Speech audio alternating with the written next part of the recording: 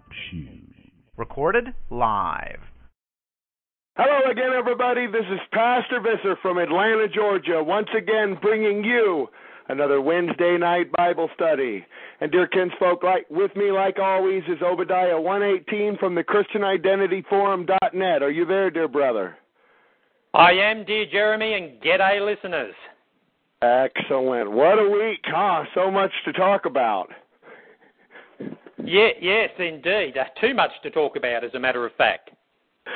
Yeah, it's almost as if we should have just continued doing our show last week, maybe another 4 or 5 hours long, because Christian identity is one of those types of things. It's always, it just tells you it's the truth when it's moving so much. Yes, indeed. Yes, there has been some rather interesting events, and some funny, some not so funny. Excellent. Yeah, and tonight is our spooky, we got a bit of, tomorrow's actually our spooky base. Tonight we're actually supposed to be having a special guest who has been confirmed, so hopefully he'll call in very shortly, but nonetheless, how you been doing? How are things down under? Yeah, it's been pretty good, actually. It's only 18 degrees, that's Celsius today, so... Here in Melbourne, the weather is so topsy-turvy. I mean, one day you can have a 100-plus degree Fahrenheit day, and the next day have just a 60-degree day. Wow, yeah, I remember you were saying last week that it was gearing up to be Melbourne's hottest day. Yes, it fell short of that by about 0.5 or something like that, but it got pretty darn close. Excellent. Over here, it's been pretty unseasonably warm, too. It's been up in at least in the high 70s during the day, so it's kind of odd the first week of December, it being so. You know, it's supposed to be a winter month, and it's actually kind of hot over here. Oh, Jeremy, before I forget, I must apologise. I did promise to, I don't think I promised, I certainly hope I didn't, because I broke it, to post the first chapter of my book last week. But I sort of looked at it, and being the fusspot I am, I told you folks I was slow, I decided to do a major rewrite, but that'll be available tomorrow morning, I promise, kinda. Yeah, well, you know, good art can't be rushed, that's the thing. It's kind of like Microsoft's mentality and a Typo Negative's mentality about it has always been, it's done when it's done, you know? You don't want to push it, you don't want to do it too forcibly, but I know I've been looking forward to reading it. Well, you know, maybe I shouldn't be in such a hurry to get it out there, because people might think it's the biggest load of trash they've ever read. But doubtless some of my detractors will think that. But you know, you got to take the good with the bad. Absolutely. You know, some of our detractors out there are the same types of folk who love calling good evil and evil good, or vice versa. So their opinion doesn't really matter. But for the flock, you know, that's the thing. As long as the flock is satisfied, it's good. True art can't be wasted. We got to work when we're inspired. Indeed. I heard something very funny the other day. Did you know, and this is apparently a true story, that our pastor Martin Lindstedt sleeps on a waterbed? Did you know that? Huh. That seems kind of interesting to me. I don't know how you get away with that, having a pick in his back pocket, but hey. I mean, what do you reckon the breaking strain of a waterbed like that would have to be? You know, with him and Roxy on it. I mean, it'd have to be made out of Kevlar or something. Absolutely, put up on like well house cinder blocks, you know, to hold the girth above. Well, they'd have to put it on a piece of post-tension concrete, wouldn't they? I mean, that'd be the only thing that could support it. You know, you imagine some of the G-forces that must be being pushed in the Lindstedt bedroom. I reckon it probably defies all known laws of physics. You know, I reckon they should send Mythbusters in to just see if it's all real or not. You know, this one's busted, folks. They sleep on the floor. I would undoubtedly tune in for that episode right there. You know, it would have to be something along the lines of spaghetti at Rabbit Track Road, you know, cooking spaghetti with the Pope, quote unquote. They actually did one of my suggestions. I suggested that they see whether there's a scene in a James Bond movie, From a View to a Kill, where James Bond he's in this car that he drives it into a lake. He's being shot at by these villains, and the villains are still there when he gets out of the car. He can see them from below the surface of the water. So to prevent himself from drowning, what he does, he breathes in air from the car tyres. And I suggested that to them. I said, is this possible? Could you actually do that? And they put it to the test, and you couldn't. Oh my God. That's been a mystery, I tell you. I tell you what, the thing that never ceases to amaze me is how no matter what seems to happen out there, whether it's white nationalism or Christian identity, either or, if a white nationalist group or a pro-Aryan group, put it that way, gets together and they're going to have a little bit of fellowship, going to have a little show, whether it's News Guy, whether it's Dan Johns, Eli James, or Bill Fink, old Marty's there. He's there trolling 24 hours a day, seem dutifully for the enemy, seemingly. So that's always been quite eye-opening to me, how somebody who goes around telling people they don't have jobs, yet he's there at every single show that we do. It's great. Well, Marty has the Guinness Book of World Records record for hypocrisy. I mean, when was the last time he worked? 10 years ago? The guy's absolutely pathetic. I mean, everything he accuses people of, he is himself, to the power of 10. Absolutely. That's the beauty of it. And I like that you brought forth what you brought forth last week about what happens to the slander and those who defame and talk wrongfully, against God's chosen people. So when you slander, you disengage yourself from Yahweh's grace. I mean, to stay in Yahweh's grace, you have to walk in His ways and do the very best you can. But if you're constantly slandering people, if you're in the habit of doing that, then you're so far removed from Yahweh, you may as well call yourself Satan. Oh, it's so interesting how if you a lot of our detractors out there, they really think it's kind of clever to come along and do these little ad-lib type invented words. It's actually defilation of the white Anglo-Saxon language, but you listen to it. I do. I don't have 5 hours, 6 hours. I'm amazed when we actually go that long, but I sure don't have 5 hours twice weekly to listen to the same thing over and over. But when you listen to a lot of that stuff, it comes off almost as being an entirely different language. You pop it in and you hear them talk about obagender, poocher, preachy peeties. The average guy out there doesn't even know what the hell these words mean, and that's kind of the beauty of it all, too. It comes to show how the devices of the wicked really do come to naught, because the sane really can't understand the insane, and that's a beautiful thing. Well, I was talking to a neurologist one day, and we were talking about all the various maladies, that, various neurological complaints that people can have, and he said that a lot of people who suffer strokes and things, they often do odd things with the language. It's a sign of, brain damage. And so, you only have to look at Marty's indecipherable posts to see that there's obviously something, some sort of psychological phenomenon going on there. It's not merely him just, poking fun at people. I mean, he does have this, enormous tendency to rely upon these just idiotic made-up words and this obscenity that he just loves and admires so much. I mean, everything Marty writes is just filled with homosexual references and scat references, and it's just totally demented and deranged. And I'm just surprised that anyone in Christian identity and white nationalism would have anything to do with him. That's why I was so surprised that Hunter Wallace went on his show, and boy, has Hunter Wallace been copping that on the VNN, copping a lot of abuse because of that on the VNN forum. Oh, well, you got to love the old modus operandi of old Marty, because he has the same behavioral pattern. If you watch him long enough, what he'll do is he'll try to join sides when he's brown-nosing, and then he'll turn against whoever it is that he is brown-nosing. And so the last week or so has seen a change in the old Brad Griffin, as Marty likes walking around saying, oh, Hunter, who he used to call Connor Wallace, is a supporter of me. It's quite interesting to see how old Brad went ahead and removed a bunch of Marty's comments from their WordPress over there because they were basically too far out of the norm to kind of save face for his VNN crew over there. So I thought that was quite interesting.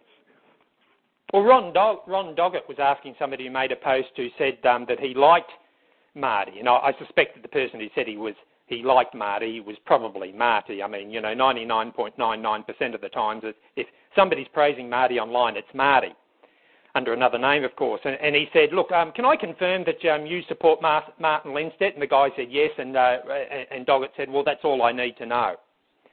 So he's got he is so loathed by people over there, it's amazing. And what Glenn Miller calls him Chester.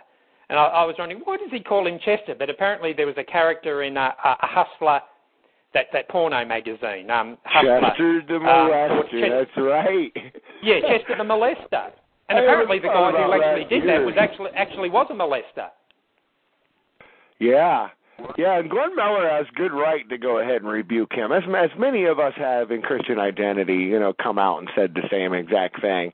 It's quite interesting how even many in white nationalism say the same thing. Glenn Miller dislikes him because he actually met up with him once and said when he walked up in his little trailer/camper that he lives in on Rabbit Track Road, the smell of urine was so overpowering, I kid you not, that he said he's sick to this day. He's never forgotten it. It was that life-changing. Yes, and we'll never forget the time that Marty was supposed to take Glenn Miller on in a fair fight and turned around and ran, hid behind Roxy's skirt at Chuck E. Cheese. I mean, what a coward. Yeah, I would have loved to have heard that, but that's seemingly what goes, how these things happen. By the way, Pastor Eli has joined the chat, so I expect he should be calling in shortly. But beauty. It's exactly how Jesus Christ taught time and time again, how the tares look like wheat, how goats oftentimes look like sheep. And I think that's what many of us miss within Christian Identity, is the aspect that, we look at Joel Osteen, we look at John Hagee, and we say, oh, that's the enemy. And many times we forget that the enemy attempts to always appear to look like the genuine. And so with that being said, Pastor Eli James has joined us. Pastor Eli James, how are you doing this evening? Yeah, good. Yeah, I just got off the Skype. My Skype and my email have been having problems today. I don't know why, but it's been kind of like this ever since the ADL had been messing with my email and my website. So, yeah, okay. Yeah, that was interesting how the ADL went after you a couple months ago, and we, in fact, me and Obadiah were just discussing how many of the people out there, not even people, we could call them creatures or tares, were rejoicing at that, even though they claim to be Christian Identity. Right. It was quite telling to see that. Right. Well, yeah, there's a lot of people within Identity who talk the talk but don't walk the walk. And that's the bottom line. There's the golden rule that we're supposed to follow, and obviously Lindstedt, was probably one of the first to go brouhaha, right? And then who else? Yeah. Maybe Skip. Hello, Eli. By the way, this is Obadiah. Sorry to interrupt. Hi, Obadiah. Yeah, nice to hear from you. Okay. Yeah, so it's been a real struggle getting the website back. I still have anywhere between 20 and 30 articles still to load up. Fortunately, we got all the slideshows up, and so the Migration Chronicles slideshow is available for viewing, which is tremendous. Chris Peed is the guy who actually did the slides. I wrote the little script, and he did the slides. And then our webmasters have put really beautiful banners up there with kind of like primitive Anglo-Saxon imagery and Bible verses, et cetera, et cetera. So, and we got a whole new section called Jesus Was Not a Jew. I've been searching the web, and I've got articles by various authors who wrote articles by that title. And one of the best is by W.G. Finlay, Jesus Was Not a Jew. So there's really dozens, well, maybe 24 authors altogether. And I even included Benjamin Friedman because his his book, Facts Are Facts, opens up with a long discourse on how Jesus was not a Jew, right? So, and then it goes into the Talmud, quoting really obnoxious verses from the Talmud showing that Judaism is really a religion of hate. So that's really an outstanding book, Facts Are Facts by Benjamin Friedman, who was an insider, by the way. He was secretary to Bernard Baruch during the Roosevelt years. And so the guy, he was really up there on the inside watching what Roosevelt and all his Jew cronies were doing to America. And Friedman actually got sick of it and converted to Catholicism. Yeah. So how are you? Eli, did you? Yeah. Oh, yeah. Sorry. Go ahead. I was just going to ask, would you like to plug your website and your podcast before we get into our main topic? Okay, sure. Well, yeah, the website is www.anglo-saxonisrael.com, and that's, full-blown Christian identity from beginning to end. And then I have killthebank.net, which is all about Jewish usury, fractional reserve banking, and how the Jews have been manipulating nations, by manipulating money for the last 2,500 years. It's amazing how few people actually know anything about money. It's a really mysterious subject. But come to think of it, most Christians don't know anything about Christianity, so it's about the same type of thing, right? The Jews manipulate money as if it were a monopoly game, and actually it is. And then the Judeos manipulate Scripture as if they can translate Hebrew and Greek words however they please, and nobody seems to know that if you translate the word red as green, and vice versa, it's just not going to make sense. And so that's what the Judeo-Christian clergy have done, following the lead of the Jew. And of course, the most egregious example is the word Gentile, which actually means a person of the same race, tribe, or family in the original language, Latin, that it comes from. And of course, the Jews redefine it to mean a non-Israelite or a non-Jew, right? And the Judeo-Christians follow whatever the Jews do. The Judeo-Christians follow it without question. Yeah, that's a really good point, too, and it leads me to the aspect of discussing those who call evil good and good evil, where the Bible says, woe unto them. Right. Because, the average Judeo-Christian has never even opened the Bible to 1 Thessalonians chapter 2, verse 15, where it says, the Jews killed the prophets and even killed the Lord Jesus. Now they have persecuted us too. They fail to please God and work against all humanity. Right. So how the quote-unquote Jew or the Christ killer became known as God's chosen people is beyond me in a lot of ways. Well, yeah, that's because word manipulation in the Old Testament, first of all, the word Jew is a recent invention. I don't think it appeared in print until around 1650 or so. So it's a kind of a nickname for two entities in the Hebrew. One is the tribe of Judah, which the Hebrew is Yehudi, and then in the New Testament it's Judeos. And in the two languages they have different meanings. In the Hebrew, it simply means Judah himself, Yehud, or the tribe of Judah, all his descendants, Yehudi. And as we know, the Yehudi were non-race mixing separatist whites of the tribe of Judah.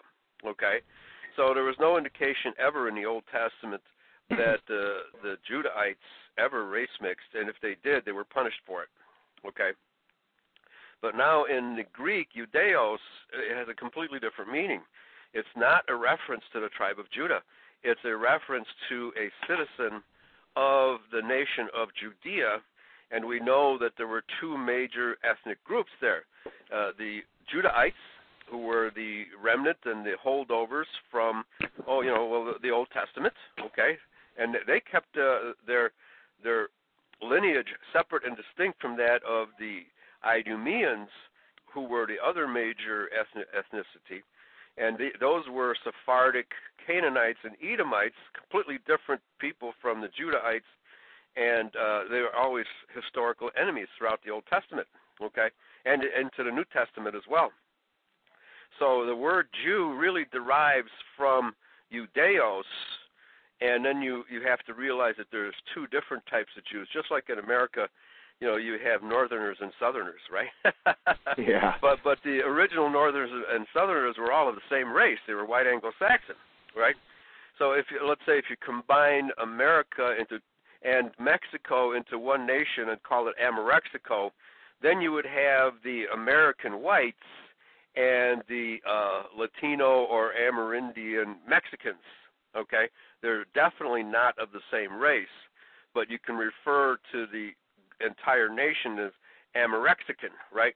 That's how the word Jew is to be understood. It's a nickname for a multicultural state into which Jesus Christ was born, and he had no use for those Sephardic Edomites, right? And so whenever you see a reference to evil Jews in the New Testament, typically it's the scribes and Pharisees, Edomites, Canaanites, etc., okay? But rarely is actually, well, there's a couple instances. Let's say John 7:1, where it says Jesus would not walk in Jewry because the Jews sought to kill him. Well, obviously we're talking about the Edomite Jews here, okay? Since the Judahites... Now, Eli, yeah. If I could just ask a question, you said that the word Jew didn't appear on the scene until 1650, yeah. So it wasn't in the original King James translation at all? No, never.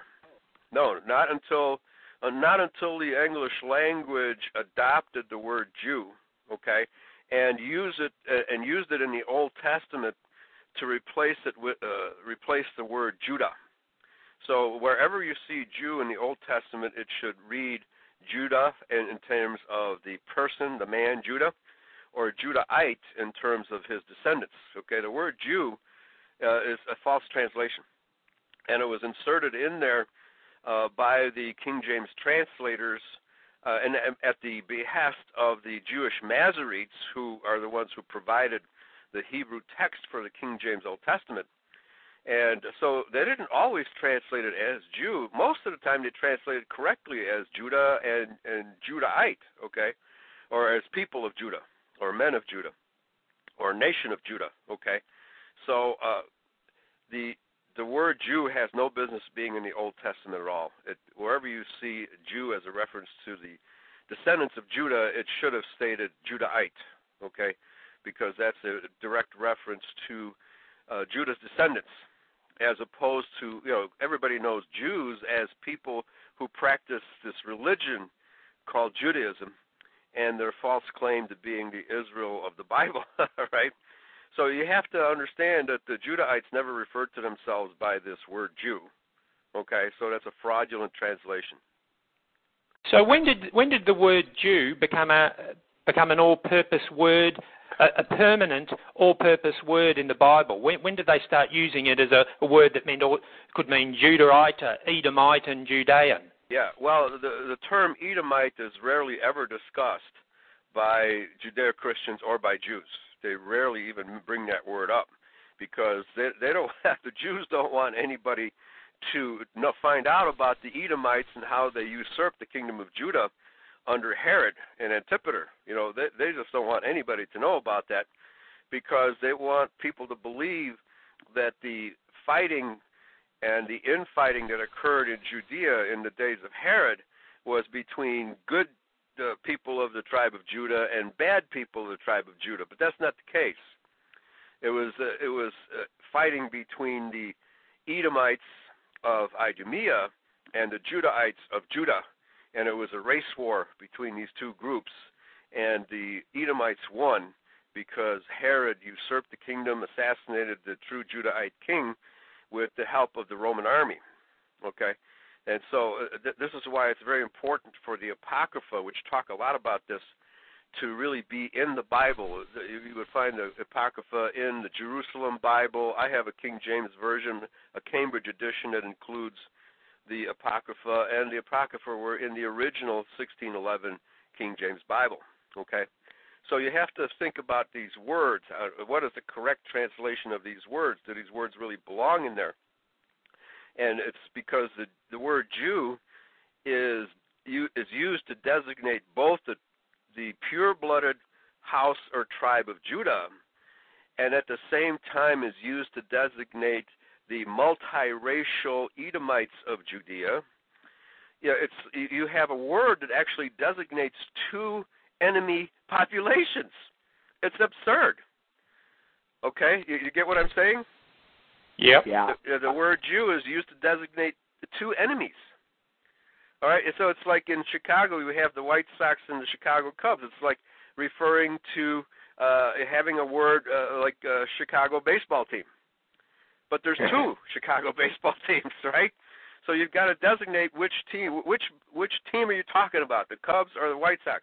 And it's the same with the word Jew. Are you talking about these Edomites who snuck in and took over the kingdom during the days of Herod, or are you talking about the pure-blooded Judahites of the Old Testament? Who are you talking about here? Okay, so this is the type of confusion that the rabbis create by using this word Jew in a non-specific and confusing ways. And they do this deliberately because they don't want Christians to understand that there's a difference between Judahites and Edomites. Okay? Yeah, and I think that's a really valid point, too, because many of the detractors or even the white nationalists who are anti-Christian identity, I believe a lot of them make the mistake, of racializing it. They'll say, well, Yahweh's a Hebrew, Yahweh's a Jewish God, and they always use the terminology Judean or Jew to use that. But I think we in Christian identity know that, like Mary spawned Jesus Christ. So Christ through the flesh, at least on that side, wouldn't have been through his stepfather Joseph the Judean in the first place. That's right. Well, Joseph was a Judahite, just as Mary was. But they were Judeans in the sense of being citizens of the country of Judea, okay? But racially they were Judahites, okay?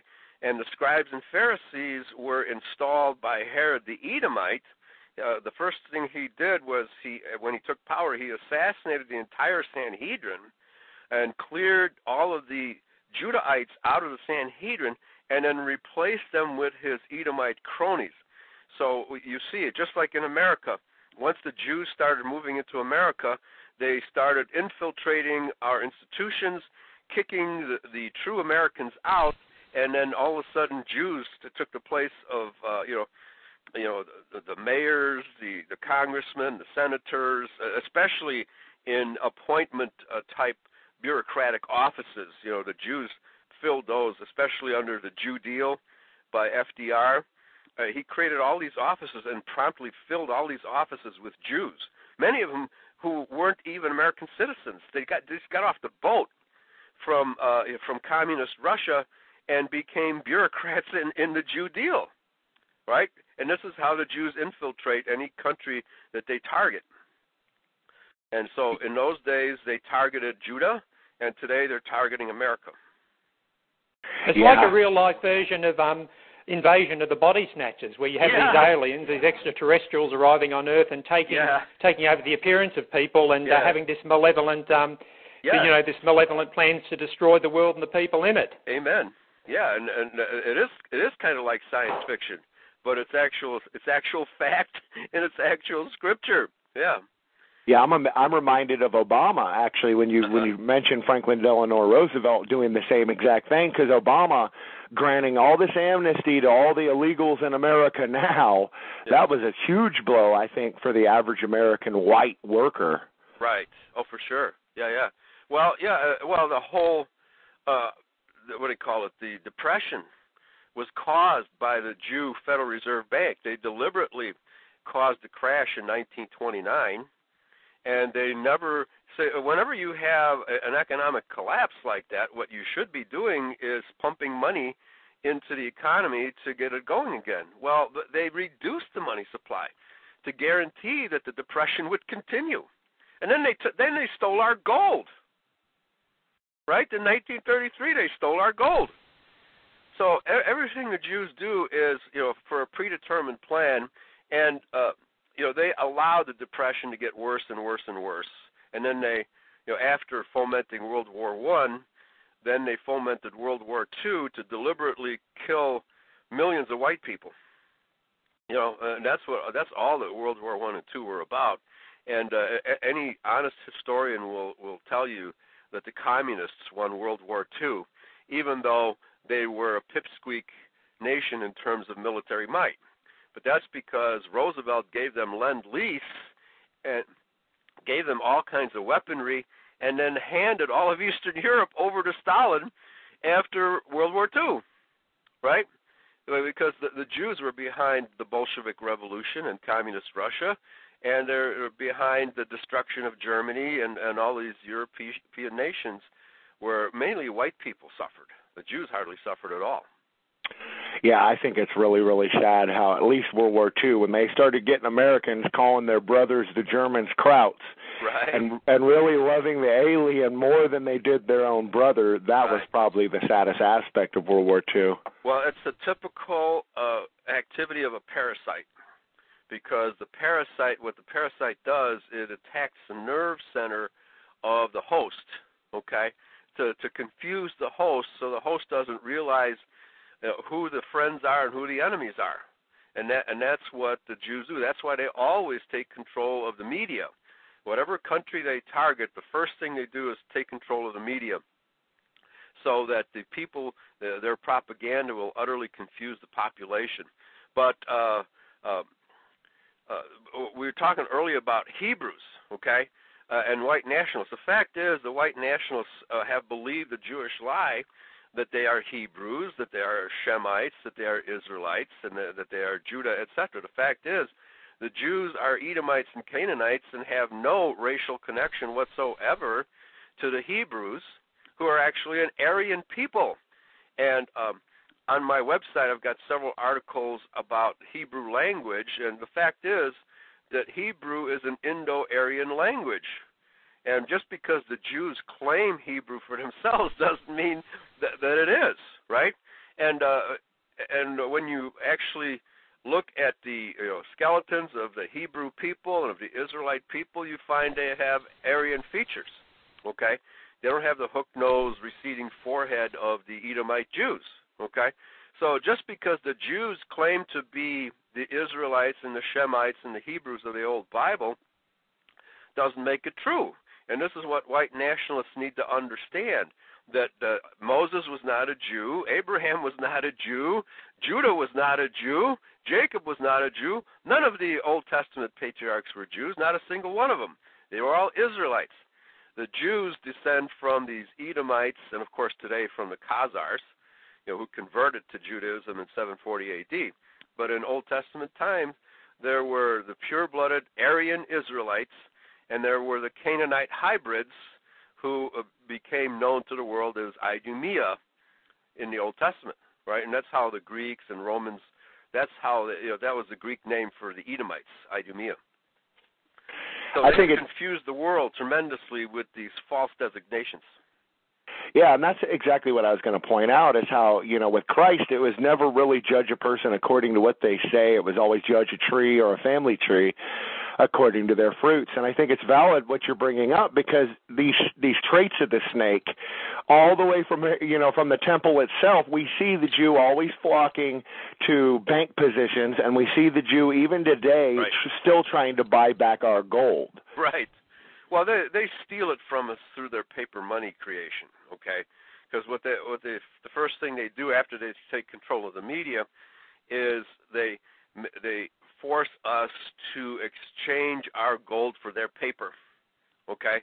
And that's what they did in 1933. And the reason they did that was because they lost so much money on World War I. They deliberately confiscated the gold of the American people so they could pay off their debts to the European bankers, right? And American industrialists, most of them being Jews, but some of them being blue-blood Anglos who joined the war effort, such as J.P. Morgan, right? So what they do, they always conspire to get the richest whites on their side, and of course making big money at the expense of the American people. And so you have a lot of race traders causing death and destruction when they join with the Jews in all of these wars of mayhem and destruction, right? And and then you have these Christian Zionists who support everything the Jews do because they falsely believe that they're the Israel of the Bible. So this concept that the Jews are Israel is actually history's oldest and biggest lie. And fortunately, I'd have to say, gentlemen, that our efforts in educating people are having an effect. Because my Sunday show on Republic Broadcasting Network, Voice of Christian Israel, that is attracting a lot of new people that I've never known.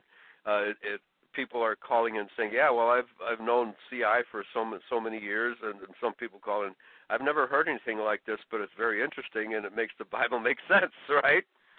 So, and when I speak before white nationalist audiences, I always tell them, "Well, you guys, know that the Jews are the biggest liars on the face of the earth.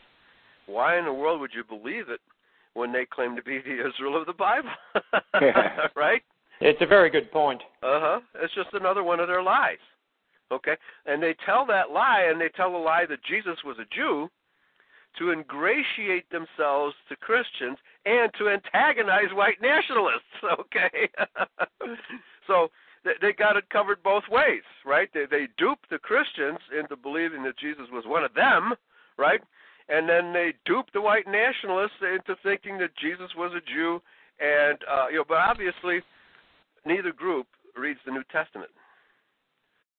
So, Eli, we see all around the world today a sort of, white people are slowly starting to wake up to just who the Jews really are. Yes. But we only see that really in dribs and drabs. We're not seeing a sort of a mass awakening yet. What do you think it will take to instigate a mass awakening?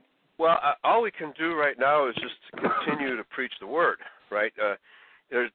There's not going to be a mass awakening because the Bible says, Yahweh says, "I will retrieve my people one by one." Okay?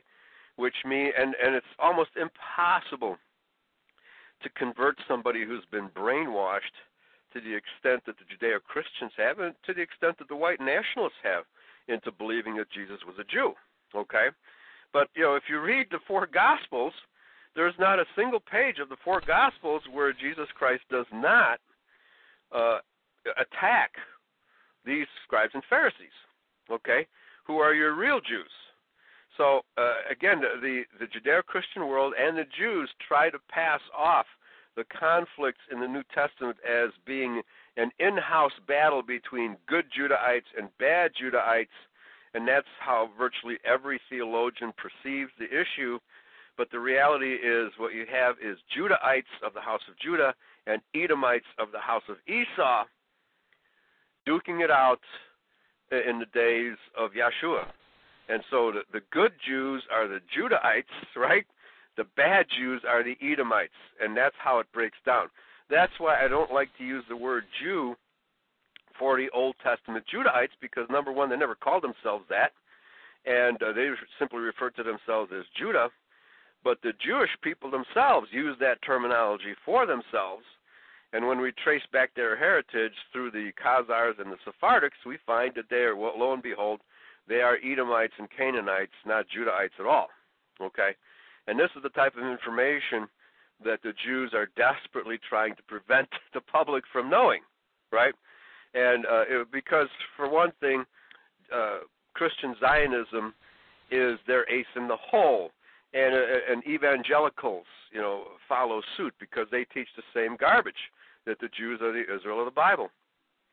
So if we can clear up the race issue and show the white nationalists that the Jews are a totally different race from Yeshua Messiah, and they have nothing in common, and in fact they're enemies, racial enemies, then we would take a tremendous step forward. I think we make progress faster with the white nationalists than we can with the Judeo-Christians, because at least the white nationalists know that the Jews are evil, right? The Christian Zionists and the televangelists and evangelica, they actually believe that the Jews are the Israel of the Bible and God's chosen, which is absolute nonsense. So it's the world's oldest and biggest lie. It's a 2000. Now, Eli, you said that. Sorry to interrupt. No, go ahead.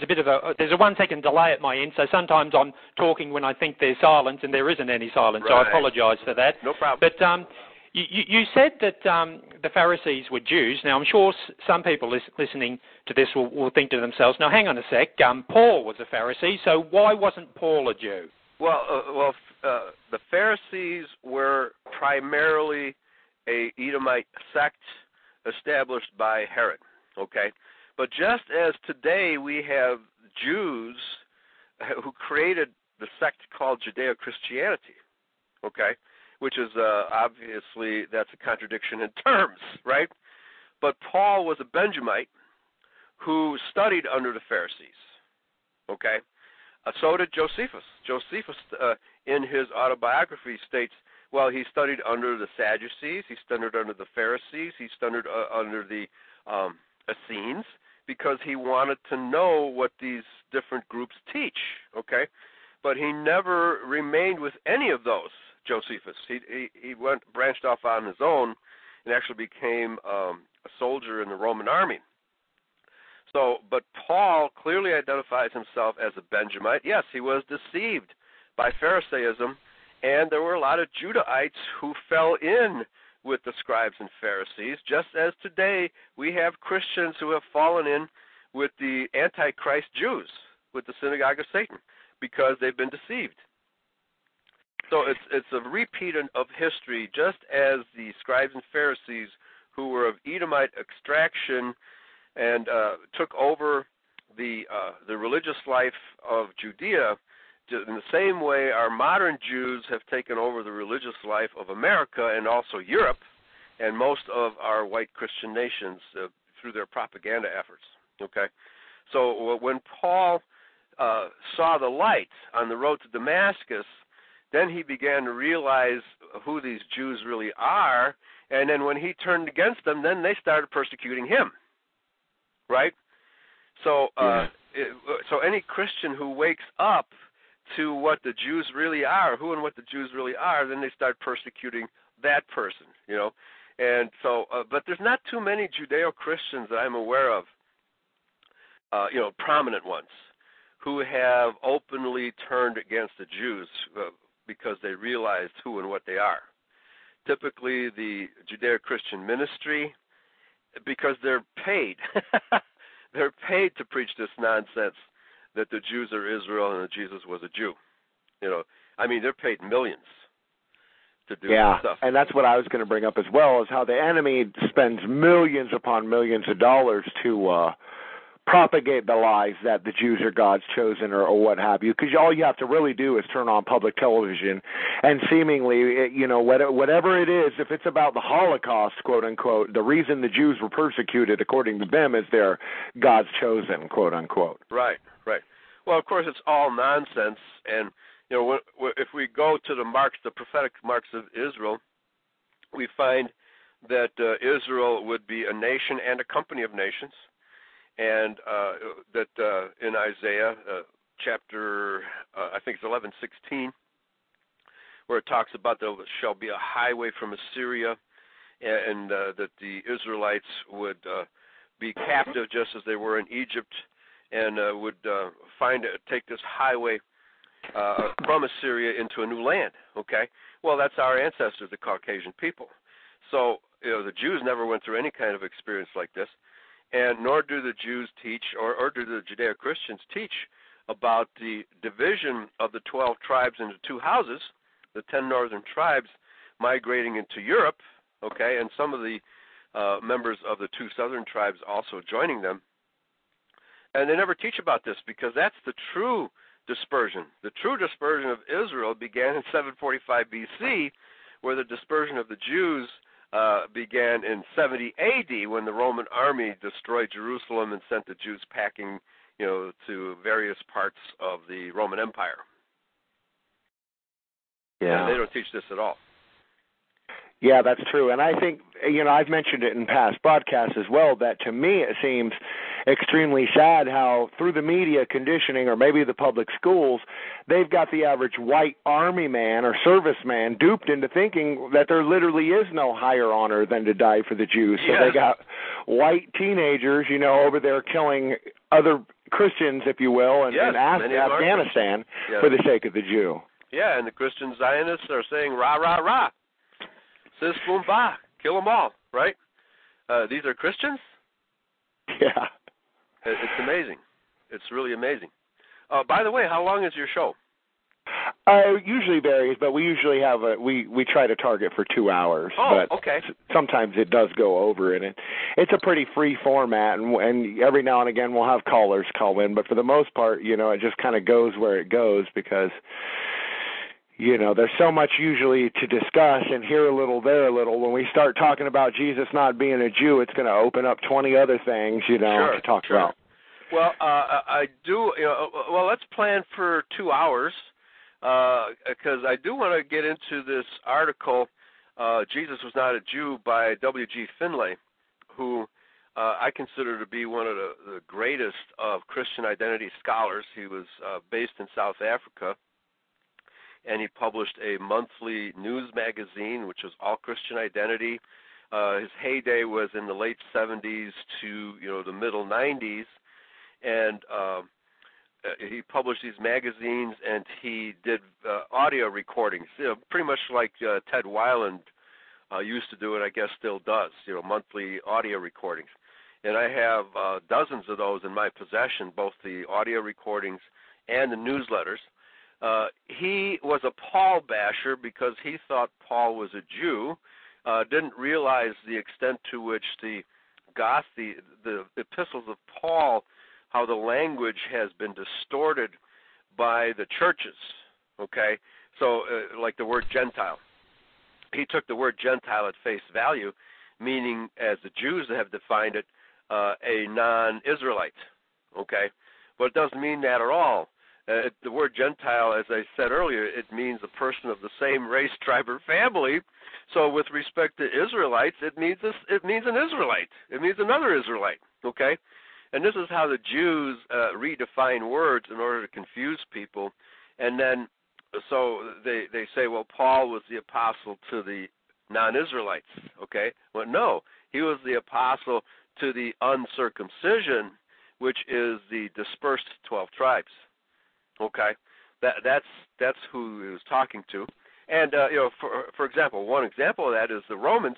He told the Romans that they were a wild olive branch, okay, because they're descended from Zerah Judah, who left the company of the 12 tribes in Egypt, sailed across the Mediterranean, founded Rome, founded Greece, or merged into Greece, and Troy, and some of them went to Spain, which was called Iberia in those days, meaning land of the Hebrews, right?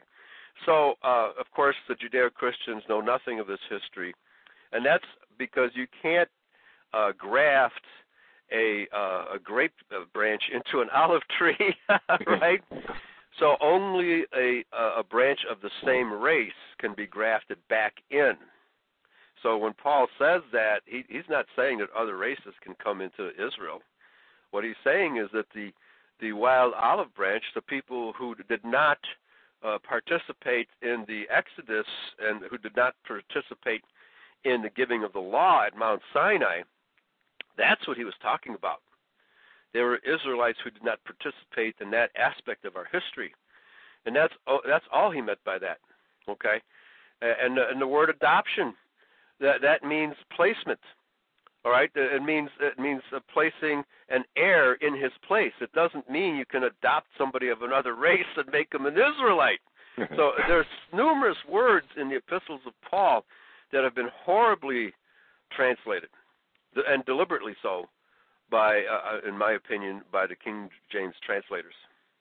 Okay. So when the Bible says, Eli, that there's neither Jew nor Greek, it's really talking about Israelites there, because That's the right. Greeks were descended from the tribe of Dan. Right. He's talking, there is neither Judahites, okay? He's talking about the Judahites of Judea. There is neither Judahite nor the Greeks were Israelites.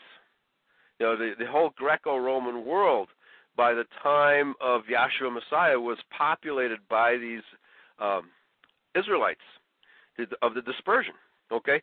Parthia, which was a huge empire that fought Rome to a standstill. The Romans could never defeat Parthia. They were Judahites, and they had Judahite kings of the descent of Phares, okay? The Scythians were, most of the early Scythians were actually Japhethites, but remember there's a prophecy in Genesis chapter 10, I believe, that says, Japheth shall dwell in the tents of Shem, meaning that we Shemites, especially through the Davidic dynasty of kings that took control of Europe, that those Israelites would become the ruling dynasties of all the white nations. Okay? And that's exactly what happened. So the Greeks, the Romans were a conflation of Japhethites and Israelites, but it was the Israelites who took the leadership role, okay, and decided the direction of these nations and the boundaries of these nations. Can you hold on 1 second? I have a knock on the door. Okay. Yep, no problem. Avon calling. Okay, yeah, right. Are you there, Jeremy? Yes, I am. Yes, it's a very, very informative show today. Yeah. Okay, I'm back. Oh, we're back. Yeah. Okay. Please continue, Eli. Yeah, I think somebody's trying to come in the house and my dogs are preventing him from doing so. Give me 1 minute, doggy. okay? I'll be right back with you. Excellent. All right, okay. Yeah, a lot of information. And this topic, Jesus is not a Jew, is one of those open-ended topics that, just as he stated, as Finlay and even Swift, I believe Comparet, have all done articles titled Jesus is not a Jew. And it's amazing how almost every single one of those articles is done from a different perspective or a different scripture point. Yes, and you only have to look in the Gospels to see just what a mad-on the Jews had to kill Christ. I mean, if they were of him, they wouldn't want to do that. They'd want to worship him as the Messiah. But of course, he wasn't the Messiah to them. He wasn't even of the same race as them. Yeah, that's a good point. I love how the Judeo-Christian always misses John 8, chapter 8, where, most people know 8:44, but in that narrative, at least in the 8th chapter of John's Gospel, Jesus Christ tells them they're from beneath, he's from above, that where he goes they cannot follow, that they have different fathers. I mean, Christ spends a lot of time telling, those quote-unquote Jews roundabout, or at least the Pharisaical sect, that they didn't know God and they weren't of Yahweh. And Christ also referred to their law as your law. In other words, it wasn't his law, it was their law.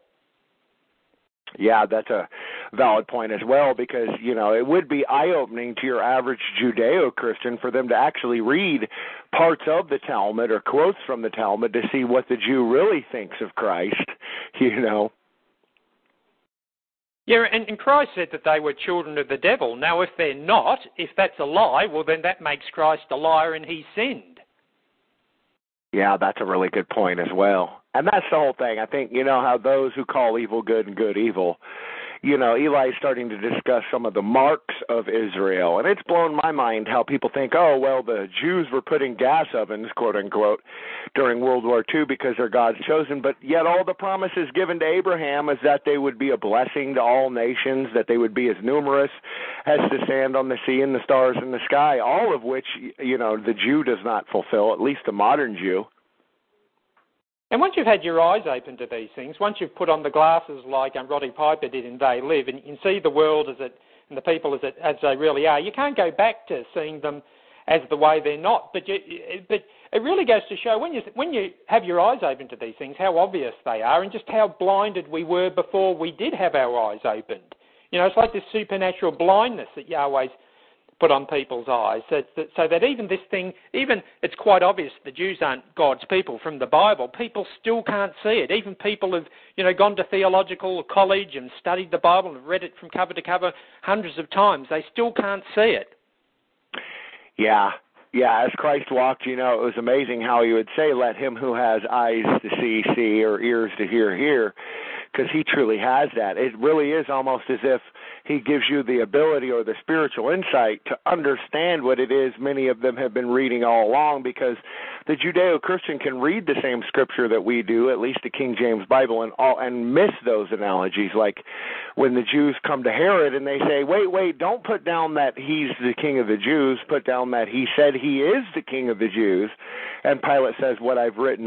It's amazing to me how many of them will miss that and still say, oh, Jesus is a Jew, so flippantly, when he's supposed to be an innocent man guilty of nothing. Oh, exactly. I mean, the very fact that they killed Jesus Christ, and the Bible says the Jews killed Christ. I mean, gee, what better sign do you need that, you know, the Jews are the enemies of Christians, the enemies of Christ, than that? I mean, they killed our Lord and King, our God. I mean, you know, what more proof do you need? Okay, sorry about that. I'm back. No problem. Yeah. Excellent. Yeah, all right. Okay. So anyway, this on my website, Anglo-Saxon Israel, I've got a new section called Jesus Was Not a Jew. I think I mentioned it earlier, where I have, I think, about 6 articles by different authors who all wrote articles and essays by this title, or Jesus Christ was not a Jew, or Christ was not a Jew, all of them by identity authors, okay? And I think one of the more interesting ones is the essay by W.G. Finlay, the title is Jesus Was Not a Jew, and he talks about the fact that Yeshua was a Nazarene. He came from Nazareth and fulfilled various prophecies by coming through Nazareth. So let me just quote here. He asked the question, who was Jesus of Nazareth? Unless one is prepared to discount the gospel accounts, one must provide the unequivocal answer to this question with the confession, the Christ, the Son of the living God, just as Peter did. It would not be a digression to continue with Matthew's account of the Lord's reaction to this confession, for as with his identity, much confusion has arisen because of theological interpretation of his response. He said, quote, Blessed art thou, Simon Bar-Jonah, for flesh and blood hath not revealed it unto thee, where Jesus said, You are the Christ, but my Father which is in heaven. And I say also unto thee, that thou art Peter, and upon this rock I will build my church, and the gates of hell shall not prevail against it. That's actually pretty good news for us, right? That the gates of hell. Amen. Yeah, amen, right? But he says, obviously something is amiss here, for in one breath the Lord calls him Simon Bar-Jonah, and in the next Peter. In John 1:42, for example, when Simon Bar-Jonah was called to follow the Lord, Jesus had nicknamed him Cephas, or Kephas actually in the Greek, or more correctly Petros, which of course means a stone. In Isaiah 51:1, Abraham is referred to as a rock, from whence the Israel family was hewn, and Peter, because he was a chip off that rock, was renamed as Petros, a stone chipped from that rock. Thus, in the Lord's reaction, one is directed to the national family of the Old Testament, the family whose commitment was totally to the accomplishment of God's oath-bound covenant in the earth. And that was only the Israelites, and in the days of Yeshua, it was primarily the house and tribe of Judah, with a lot of Benjamites, and, of course, some Levites. All right? So what we had in Galilee was the Benjamites residing in Galilee, and then somehow the Samaritans had a nation in between Galilee and Judah. Thus, the Judahites of Judah and the Benjamites of Benjamin were separated by the Samaritans. Okay? And that's why Jesus said when he sent the apostles out, go not into any of the city of the Samaritans, but go to the nations. What nations? The Israelite nations. Okay? So, and there's all kinds of evidence that only Israel was meant by nations, and Paul said that his tribe of Benjamin, of course, he was an Israelite of the tribe of Benjamin, but his hometown was Tarsus, far away from Judah, way up in Asia Minor. So, and all this is evidence that our people were spread out throughout the Greco-Roman world, and that was really the only world that they knew of, right? So when in New Testament times, when we speak of the world, or in Greek cosmos, we're not speaking of the entire planet. We're speaking of the Greco-Roman world. So that excludes blacks, it excludes Orientals, it excludes Eskimos, et cetera, We're only talking about the world that was known to our people at that time. And that's what they meant by the word cosmos, right? So modern Judeo-Christians, they see the word world, and they think it applies to the entire globe. No, it doesn't. because it doesn't mean planet. It means the purview of the Greco-Roman world or the Greco-Roman civilization, which was Israelite. Well, it talks in the Bible about how Rome went to tax the whole world. Well, they didn't come to Australia to tax the Aborigines, did they? I don't think they had the resources to do that. Right. Yeah, the whole known world is what that means. Okay, the world that was under the dominion of the Greeks and then, of course, the Romans. Okay, and that's what it means, tax the whole world. They can't possibly tax anybody that is not in their dominion, right, in their domain. And so here again, modern translations, and you take the modern concept of the word world and try to apply it to the thinking processes and meanings of words in the days of Christ, well, then you're just going to get a false idea of what these people are actually trying to say. You have to put yourself in the historical circumstances and not modernize the translation, right? Okay. Yeah, so much gets lost in translation. And I pointed out before how here in Brooks, 10 years ago it was half black and half white. And now it's a third black, third white, and third Hispanic. Right. So if in 10 years, that it can change that much demographically, right, then it's ludicrous to suggest that those who were in the quote-unquote Middle East at that time are the same people who live there today. Yeah, right. Well, W.G. Finlay continues in the next paragraph, and he says, "Here was one of the covenant family which acknowledged that he," that is Peter, acknowledged that he, Jesus, was the anointed one, as God the Father had promised through his servants the prophets, who would redeem Israel. Only Israel was promised a redeemer, right? The world was not promised a redeemer, not even in the New Testament. Only Israel was promised a redeemer. And make an end to sin and bring in everlasting righteousness. Now, we know that that's an ongoing process because people are still sinning and there's very little righteousness, right? It was on this confession that the Lord stated he would build or confirm his church, although that word means congregation, not church. W.G. Finlay continues, "It is, of course, a matter of history that theologians prefer the word church to the Greek word ecclesia, for while the Greek word means a called-out assembly, people specifically called out. It can't possibly be a reference to everybody, okay? So there's no way that the word ecclesia can mean the whole world or all believers or anything like that, which is how the modern churches interpret it, okay? Which in the days when it was used, it was an exclusive term precluding slaves and aliens, that is, excluding slaves and aliens. The Greek kuriakos, belonging to the Lord, is preferred because it suits the doctrines of men, okay? That's why they prefer the word church. In other words, anybody who's a member of our church is an Israelite, right? Sure. That's what they teach. It's incredible. He continues, if the Lord Jesus Christ intended to build or inaugurate a church on Peter's confession, why did he not use the Greek word kuriakos, which was the etomen or the forerunner of the modern English word church? Why did he use the word ecclesia, a word which understood by the disciples as having an exclusively national sense? It only applied to Israelites. Okay?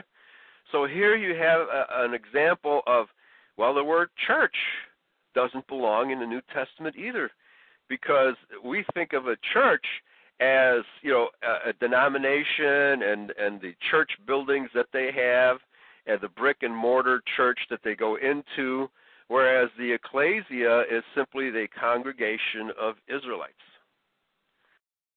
That's a really good point, too, because just as every church claims they're the one and they have all truth, so also I've heard almost every church say that, instead of ecclesiastia or ecclesia, it means us. The Seventh-day Adventists, we're it. That's right. And so every denomination claims to be the sole heir of this church promise, right? Because they're all fighting amongst each other, which I think in many ways it is a good thing that they're fighting with each other. But obviously the ecclesia, the congregation, is exclusively Israel and no other people. Okay? And Luke chapter 1, basically chapters 1 and 2 of Luke, clearly state that he came for Israel. And if you read Acts very carefully, you'll see there's a big differentiation between Israelites and non-Israelites. Okay? And in the Pentecost sermon, Peter addresses the congregation as men of Israel. He doesn't address them as, hey, churchgoers. Yeah. Right? Okay. So W.G. Finlay talks about the family line. While the Lord told Peter that flesh and blood had not revealed it to him, but his Father in heaven, the written scriptures today provide their testimony, and one is able to see the identity of the Lord as neither Jew nor colored, nor universal man. There are, of course, two accounts which purport to be the genealogy of the Lord Jesus Christ, but as these are examined, it becomes obvious that they are not the same, and in point of fact deal with two branches of the same family, two sons of David, Solomon and Nathan. Okay, so he goes on to prove that Yahshua is a direct descendant of David, okay, through Mary, who was through Nathan, okay, but Joseph was through Solomon, okay. So, but nevertheless, both are derived from the tribe and direct descendants of David, okay. And even the Canaanite woman in Matthew chapter 15 addresses Yahshua as son of David. Yeah. Okay? Son of David. Now tell John Hagee Good point. what that means, right? Okay. All right, and then he quotes or references the second genealogy. The second genealogy of the Lord is presented in Luke 3:23-38, and is indeed the line of Mary, the human vehicle through which the Word was made flesh, John 1:14. It is absolutely true that Joseph is mentioned as the male head of the line, but unlike the natural generation found in Matthew's statement, Matan begot Jacob, Jacob begat Joseph, the husband of Mary, etc., no such natural generation is found. In the authorized version, it is stated that he was the son of Heli, and notwithstanding the fact that the word son does not appear in the Greek text and is characterized as such by italics in the authorized version, the relationship is derived from his marriage to Mary. He became the son-in-law to Heli, okay? So in other words, he's talking about the fact that Jesus Christ, both his stepfather Joseph and his mother Mary, were both direct descendants of David, therefore Judahites, pure racial Judahites, okay? Not a Jew by any means, all right? Sure, yeah. Absolutely. Okay, and then the last paragraph on this subject. There is absolutely no evidence to suggest that the Adam of Genesis 1:26, simply translated as man in the authorized version, was given any law, whereas the Adam, again simply translated as man in Genesis 2:7, was certainly given the law, as was symbolized in the tree of knowledge of good and evil. Having transgressed the law of God, an act which gave rise to the expression sin, 1 John 3:4, it became necessary that propitiation be made for this. Hence the angel's statement, he shall save his people from their sins. Does not say he will save the world. Yeah, exactly. His people from their sins. Two singular statements there. Yes. And so Finlay says, the family line is thus clear and unmistakable and cannot be equated with the contention of universal man, or even Jew, for that matter. And so now he gets into the subject of Nazarene. He shall be called a Nazarene. In Matthew 2:33, which deals with the sequel to the death of Herod, who had ordered the massacre of all children under the age of 2 years. Now, if Herod were a Judahite of the house of Judah, why would he kill his own people, the children of his own people? Yeah. Yeah. Why wouldn't he? Wouldn't he accept? Wouldn't all the Judeans be overjoyed that the Messiah had forgiven their sins? Wouldn't the locals be overjoyed about all that? Right? You would think so. You would think so. But not the Edomites, because he didn't come for them. He only came for the Israelites, all right? So, and this is why Herod hated Jesus and hated the thought that that the true king of Israel might come into the world, okay? So, Herod who ordered the massacre of all the children under the age of 2 years, it will be noted that Joseph, having sought safety in Egypt, now decided to return home. And he came to dwell in a city called Nazareth, that it might be fulfilled, which was spoken by the prophets, he shall be called a Nazarene. While this statement positively disassociates Jesus of Nazareth from the Jews, or even from Judea, it creates a problem which can only be solved by considering the Hebrew and Greek texts once again. The fallacy of the statement, Jesus the Jew, will become obvious as the subject of Nazareth is explored, and the first step in this direction is the consideration of the word Nazareth itself. The first point which strikes one is that nowhere in the Old Testament does this name appear, which immediately brings into question the authenticity of the statement, he shall be called a Nazarene. If no such place existed in the Old Testament, how could the prophets write about it? Well, the prophets were given their information by Yahweh, and they didn't often know what they were repeating, right? Yeah. The Hebrew root which developed into the name Nazareth was netzer, which literally means a branch. And this word is found in the Old Testament and is associated with the situation arising out of Israel's transgression of God's holy law. It will be recalled that through Solomon's transgression of the law, the 12-tribe Israel kingdom was divided into two sections.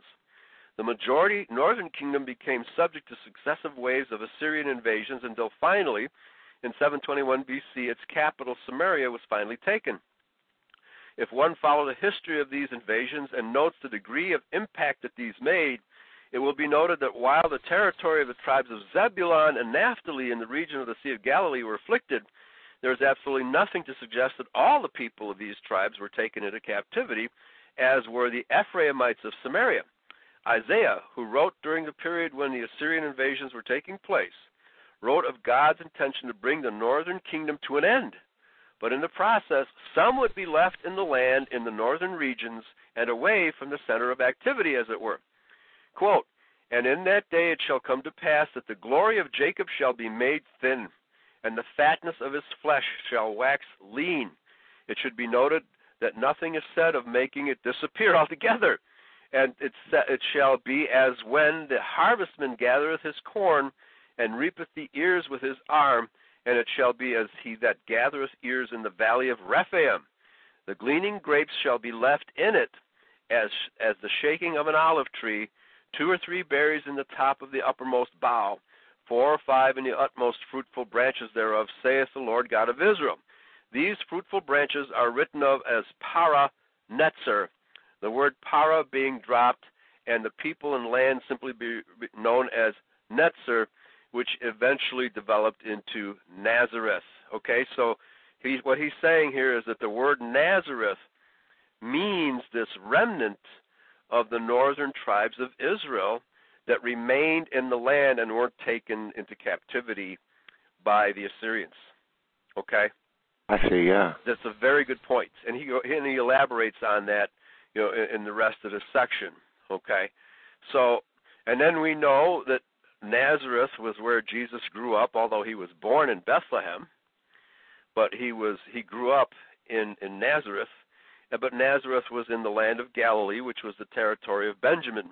Now, the first thing that Jesus did when he began his ministry after he was baptized by John, he went to the synagogue of Capernaum and there preached a sermon from Isaiah declaring himself to be the promised one. Yeah. Okay. Yeah, and that's what I was going to point out as well, is, Isaiah, who was a prophet to Israel, straightforwardly said, unto us a child is born, That's unto us right. a child is given, not the whole world. That's right. That's right. So the word us does not refer, it always refers to Israel, because the covenants were exclusive to Israel, the law was given only to Israel and to no other people, et cetera, et cetera, et cetera. So when you try to universalize the New Testament.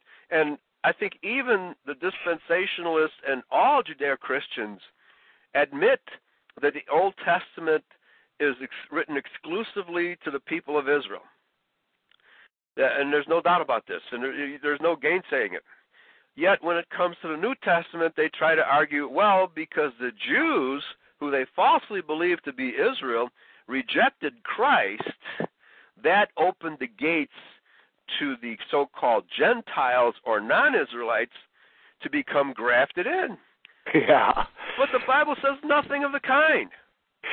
Yeah, you think about Judeo-Christianity, it really is defeatism, because on the same token, they'll turn around and say, well, the reason Christ had to come was because God in the Old Testament gave all these laws that he knew people wouldn't be able to keep. So Christ had to fix the mess. Right. Well, obviously, he only came to forgive Israel's sins, and that was only their past sins, because we're still, even Paul says the wages of sin is death.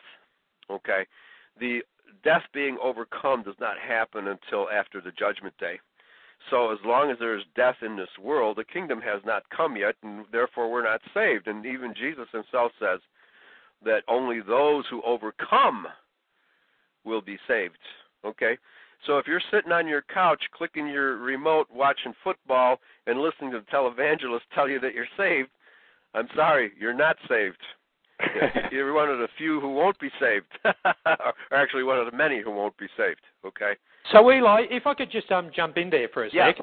I know some people listening to this who maybe aren't Christian identists are thinking to themselves, okay, so, the Old Testament was written to Israelites, and but what about when Christ in John chapter 3 spoke to Nicodemus and he said, you must be born again? What was that all about? Is he talking about a spiritual Israel, that non-Israelites could be grafted in through the Spirit? What was going on there? No, well, again, it's a bad translation. That translation should read "born from above." You should be born from above. Actually, Jesus actually corrects Nicodemus. Nicodemus misunderstood him, because he said, "Well, can a man come twice out of his mother's womb?" Right? Yeah. Born again. He understood that to be literal, but Yeshua said, no, you must be born from above. Okay? He did not say born again. You must be born from above. And what does he mean by that? Well, you must be an Israelite that has Yahweh's Spirit within you. You must be born from above. And so the churches get that completely wrong too. And I've done word studies, and even there's many secular, non-identity theologians who agree that passage is badly translated. Okay, so this is, in very many subtle ways, these horrible translations invariably lead to a universalization of the gospel. Okay. And, for example, in Galatians, there's a really bad translation of, I think it's Galatians 3:26, where it's talking about if you be Christ's, then you are an Israelite. Okay? Well, that word there is not apostrophe S. It's not possessive. And what it really says, if you be anointed, then you are an Israelite. What? Because the Israelites are an anointed people. So the possessive is not there. So the Christ apostrophe S is a deliberately false translation to universalize the text. Yeah, and that makes that's interesting. I didn't know that. When you think about that, Christ says, go only to the lost sheep of the house of Israel. I am sent only to the lost sheep of the house of Israel. It ties so perfectly into the very first commandment to Israel, which is, thou, Israelite, shall have no other gods before me. It's, singular. Right. Yeah, well, he is our God. He is the creator of the universe, but he declares himself to be exclusively our God literally dozens of times. And that, other people may worship Yahweh, but he personally breathed his breath into Adam and Eve in the garden. This was not done to any other race. Okay? Yahweh himself did that. And there was an episode in the New Testament where Jesus breathed on one of the persons he was healing, so to give his spirit to that person, okay? So directly. Okay, this did not happen with the other races. So we belong to Yahweh because of that, and also because of Abraham's dedication of Isaac on the altar, right? So that Isaac's direct descendants, in Isaac shall thy seed be called, right? The Anglo-Saxons. That we are people dedicated, i.e. called out for Yahweh. And no other people have been so dedicated or called out. So, well, it says in the New Testament that you are a chosen seed, a holy race. That's right. And that's I mean, how more? You couldn't get more specific than that, could you? No, it's very specific, but the Judeo-Christians never quote that passage, right? It's like it doesn't exist. Yes. Yeah, and so getting back to when Jesus was in the synagogue and proclaiming himself to be the fulfillment of this prophecy in Isaiah, well, even his brethren, the Benjamites, wanted to throw him over a cliff for having made such a statement. Now let's fast forward to the modern world. Would all these Judeo-Christians accept a racially exclusive Jesus Christ, even if he came again? Not in this day and age, they wouldn't. No, wouldn't they try to crucify him all over again? Sure they would. They sure would. He'd be thrown in jail here in Australia, that's for sure. Right.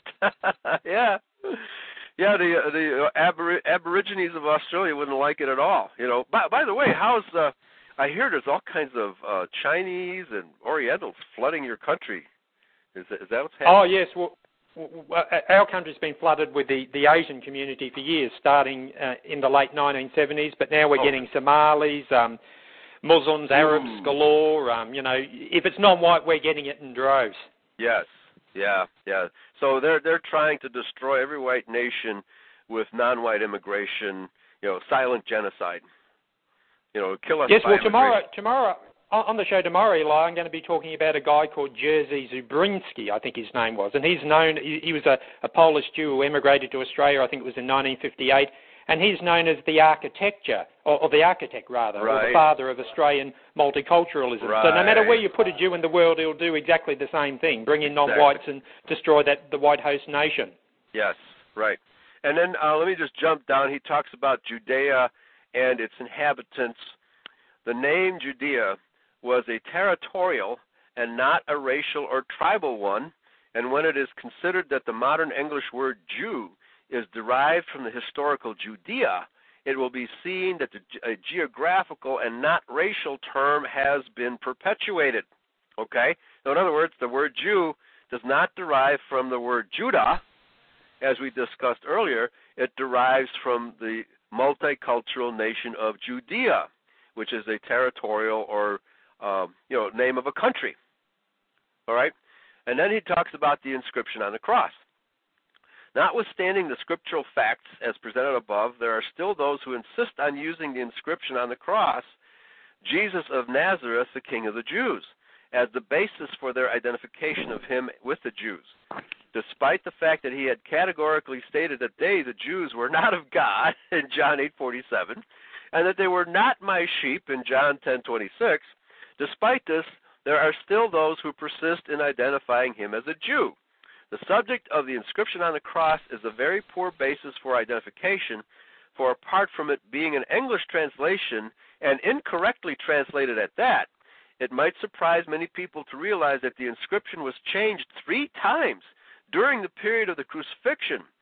All that is necessary to confirm something surrounding the confusion created by the inscription is to study the gospel accounts again and note the series of events as they are related in the 4 gospels.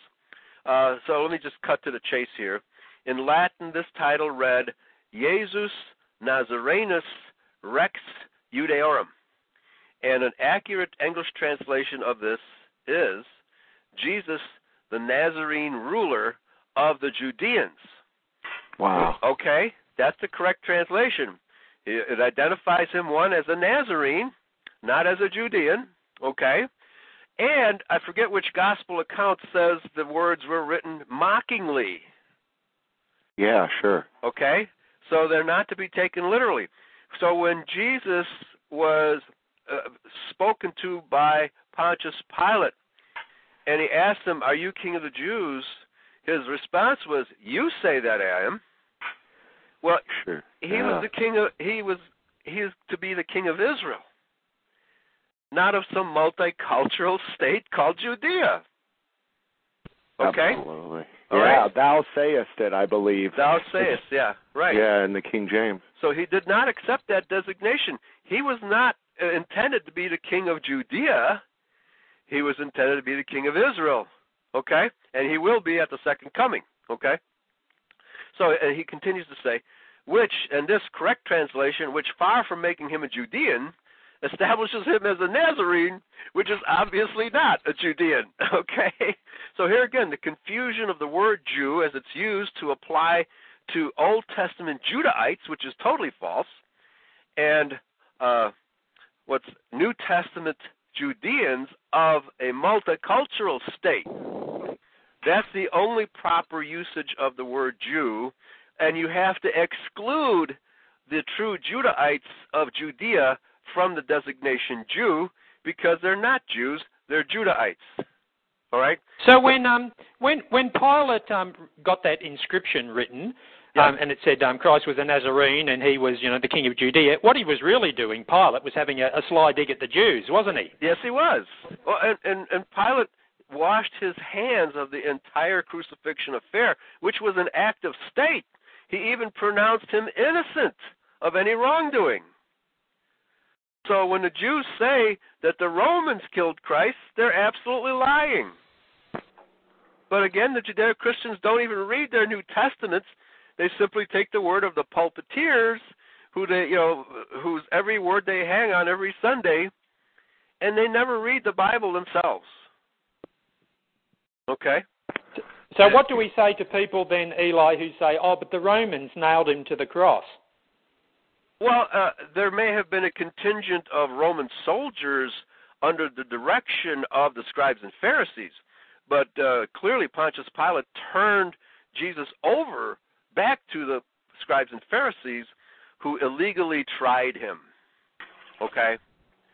Now, there's something, there's a politics and economics going on here because I don't know if W.G. Finlay addresses this, I don't think he does, that the Pharisees threatened to go to, I think it was Tiberius Caesar, who was the Caesar at the time, and accuse Pontius Pilate of being a reprobate, and that he was by not cooperating with them, he was precipitating, and even Jesus himself was precipitating a civil war.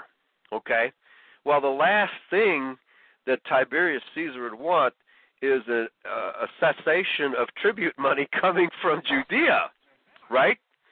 So the scribes and Pharisees had Pontius Pilate over a barrel if he actually tried to take military action against the scribes and Pharisees who had control of the purse strings of Judea. Well, Tiberius would not like that at all, and Tiberius would have quickly recalled Pontius Pilate. Okay? So he was a wage slave, for lack of a better term. There truly is nothing new under the sun. That's right. That's right. It's all about money and the scribes and Pharisees. Now, here's an interesting thing. In the Old Testament, there's no record at all, and even in the Apocrypha, there's no record at all of money changers running their changing and selling doves and selling sacrificial animals outside the temple. Okay? There was nothing like that. Yeah, I've noticed that, actually. That seems to be like an addition or a Hollywoodization. Well, no. That actually did happen, but it wasn't the Levites who were doing that. Herod actually imported priests from Babylon. He even names one of the priests. He imported a high priest, I think his name was Ananias, from Babylon to be the high priest that year.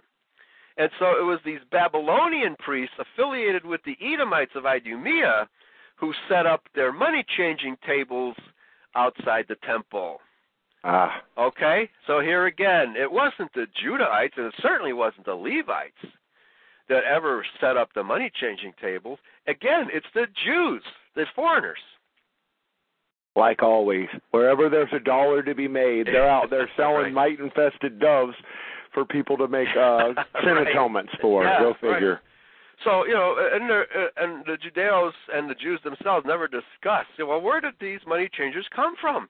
Because there's no record of them being part of the tribe of Judah, and that would be forbidden anyway, okay? And the tribe of Judah, they weren't money changers. There were no money changers among our people. They were foreigners, either Edomites or Babylonians. Yeah, that's a valid point because Yahweh's law also forbids usury, so it would have been a violation for even the tribe of Judah. That's right. And they never did that. Obviously, individuals within Judah and within Benjamin, and of course within the 10 northern tribes, illegally charged people they loaned money to usury, okay, but it was never state practice. Never. Okay? Not like here in America. Yeah, that did not happen until these foreigners took control of the temple grounds. Okay? So it's very important to notice that because, here again, it's proof that we're talking about Edomites and Canaanites. What does the word Canaanite mean besides the descendant of Cain? It means merchant. Merchant, sure. Trafficker. All right? So who are we talking about? Who are the world's best-known merchants and traffickers? Yeah. Right? The human traffickers yeah. even, yeah. And they traffic in human beings, too. Yes. Now, he quotes, well, actually, on reading this essay, I was reminded of Romans 9:26, which is actually Paul quoting, I believe, Hosea. But it says this, "And it shall come to pass that in the place where it was said unto them, Ye are not my people, there shall they be called the children of the living God." This is a very important prophecy because it actually relates to the end times. "And it shall come to pass that in the place where we true Israelites are being told, you are not God's chosen people," because everybody falsely believes that the Jews are God's chosen people, "there shall they be called the children of the living God." In other words, the time is coming when people will finally realize that we Caucasian Israelites are the true Israelites and the Jews are not. Yeah, that's such a beautiful prophecy, too. That's amazing that you brought that up because I believe that's one that's quite often overlooked within Christian identity. Well, yeah, and because the Judeos could not possibly explain what it means, right? Yeah. So if it means the Jews, then well, everybody says the Jews are God's chosen people. So there's not going to be any change there if you continue to believe that, right? But we Caucasian Israelites have been falsely accused of not being His people, and then the world is going to realize that we are. Yeah. Okay. So that's what Paul is saying here in Romans 9:26. See, Paul's prophecies. Let me put it this way: the churches have done a bang-up job of distorting his epistles. And I think one of the reasons why is because, Paul visited Rome, okay, and he visited many places. He was also a Roman citizen. So that his writings were available to, the Roman officials and were probably preserved by the Romans more so than the Gospels and the epistles of the other apostles. So they had plenty of time and opportunity to work Paul's epistles to death, right? And to translate them in a universalist way. Well, because why? Why would the Catholic Church, who inherited all of this literature, why would the Catholic Church be interested in universalizing the Gospels? Well, yeah, exactly. When their name means universal. That's right. Catholic means universal. Right? They'd have a vested interest in that one. Yeah, Because the Catholic Church was an imperialistic empire who wanted to subjugate all nations using religion. Okay? The Catholic Church was nothing but an imperialistic empire using religion to control people. And that's exactly what the scribes and Pharisees were doing. Sure. Okay? Sure, and that's pretty much what they still do today with their sin atonements. And yeah. That's right. And I grew up Catholic. I left Catholicism when Vatican II came along, because Vatican II changed all of the the rituals, and they reversed the placing of the altar, and they turned it from Latin into English. But they also John the 23rd also wrote Pacem in Terris, which was an announcement that the Catholic Church would no longer oppose communism. Wow. Okay? So well, it stands to reason, though, if you think about it. Universalism goes hand in hand with globalism. That's right. So Vatican II, John the 23rd was actually a Freemason. He was a member of Propaganda Due in Italy.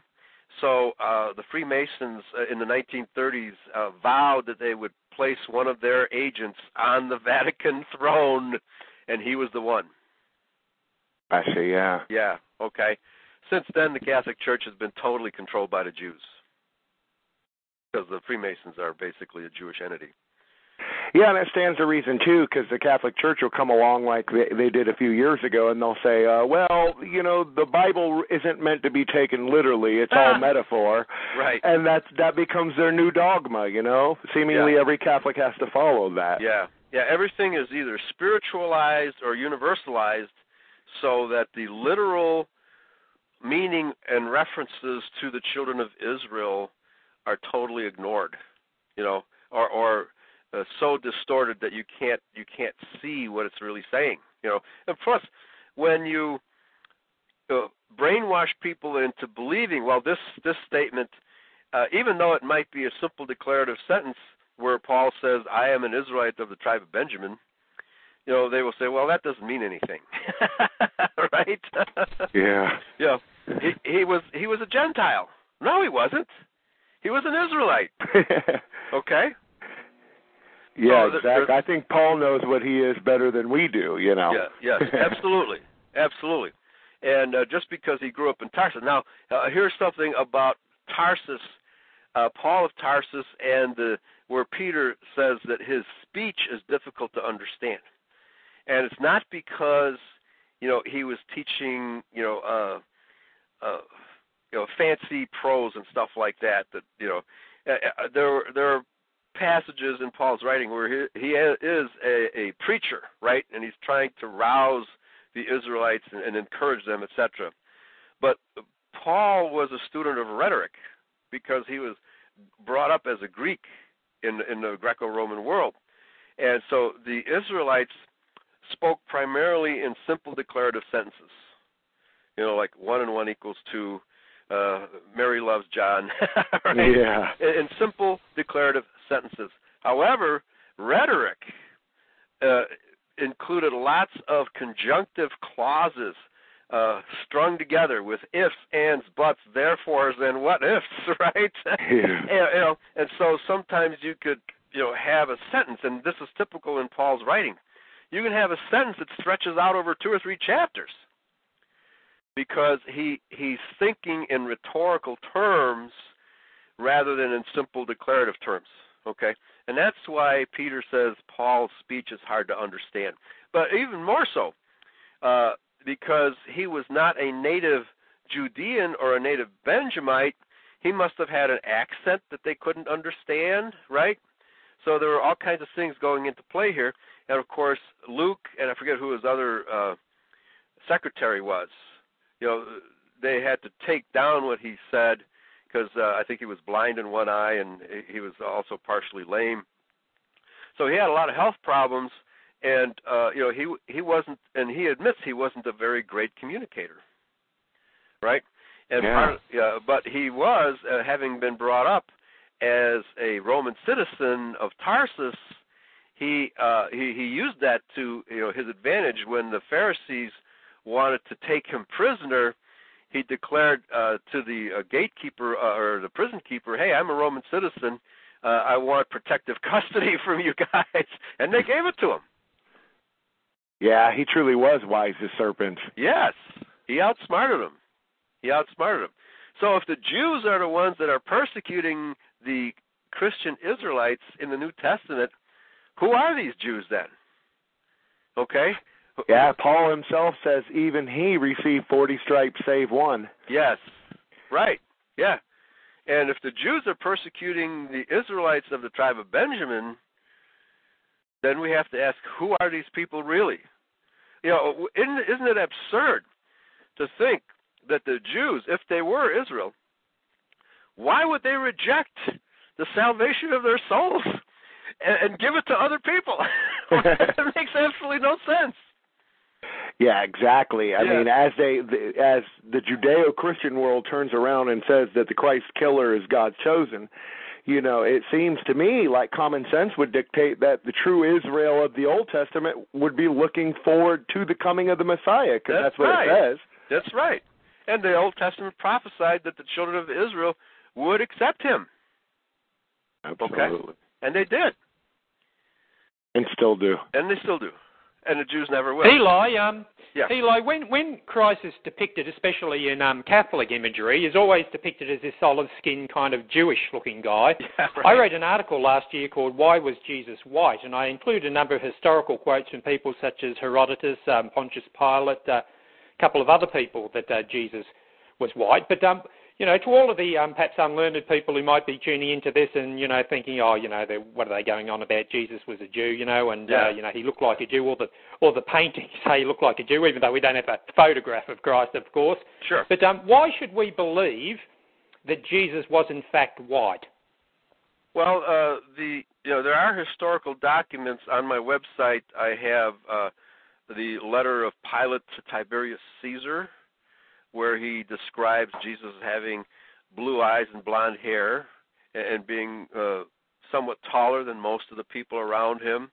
There's another document that quoted there that says that his hair was blonder than his mother's. Okay? And fair and ruddy. What does fair and ruddy mean? David was fair and ruddy. Okay? The Judahites were fair. Fair means white. Ruddy means blush. Okay? And we don't see any Jews or other races blushing. Only the white race blushes. Okay? In my dictionary here, I have one of these old collegiate dictionaries. If you look up the word fair, the very first entry means to be white. I see. They have white skin. Okay? Yeah, exactly. And I'm reminded of where it talks about David, who Christ is a son of, quote unquote, in the New Testament. When Goliath sees him in the Old Testament account, he disdains him because he was but a youth and ruddy and of fair countenance. There you go. So it says, like right there's three keys. Mm-hmm. Yeah, fair countenance, meaning white skin. Yeah. And he was a son of David, so he must be white just like David. Exactly. And Paul says Jesus was born under the law. What does that mean? There was no race mixing in his genealogy. Yeah, that ties perfectly into John 8:44, where he tells the Jews they are of their father the devil, and they retort by saying, "We be not born of fornication." Right. Now there's some interesting passages. 2 Corinthians 6. I'll just read from 6:14 to 18. Where we are told, now this applies, you know, whether we're talking about white people or just Christians, this would apply, but we find that the Judeo-Christians don't heed the Apostle Paul's warning here. He says, "Be you not unequally yoked together with unbelievers." Sure. Well, what are we doing? What are they doing hanging around with Jews? Yeah, that's a good point. I've often wondered why these quote-unquote missionaries go over to Israel, or at least the Middle East, and they have a New Testament in their hand, and they really are shocked when they get over there and find out that the New Testament is outlawed over there. That's right. Yeah, they could be put in jail for 5 years for trying to proselytize a Jew, right? I mean, if you can stand being spit in the face by a Jew, go ahead and proselytize, right? Be my guest. All right. Eli, Yeah. I'm looking at that verse you just read out there in the Amplified version there, and it says, it makes an interesting addition. It says, do not be unequally yoked with unbelievers, but then it says, do not make mismated alliances with them. Okay. So, I mean, that Right. sort of brings out the idea that, we're not to race mix. Right, yeah. And, in fact, I think it's actually a reference, an oblique reference to the Old Testament where you're not supposed to yoke a horse and an ox together, right? Because the two different animals, they want to work at different speeds, and they have different, strengths, okay? So it doesn't work. You can't yoke a horse and an oxen together. You always have to have two oxen or two horses, And yeah, so it is a definite indication that race mixing is forbidden too. Yeah. So then it continues. For what fellowship has righteousness with unrighteousness? And what communion has light with darkness? So he's saying that all unbelievers, we're not to have communion with them. We're not to fellowship with them. What are we supposed to do?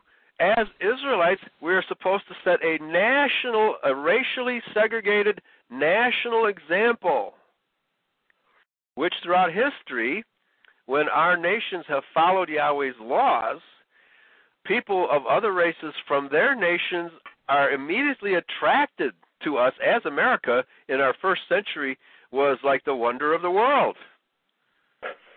Okay? Because we had freedom, and nobody else had it. Right? Yeah.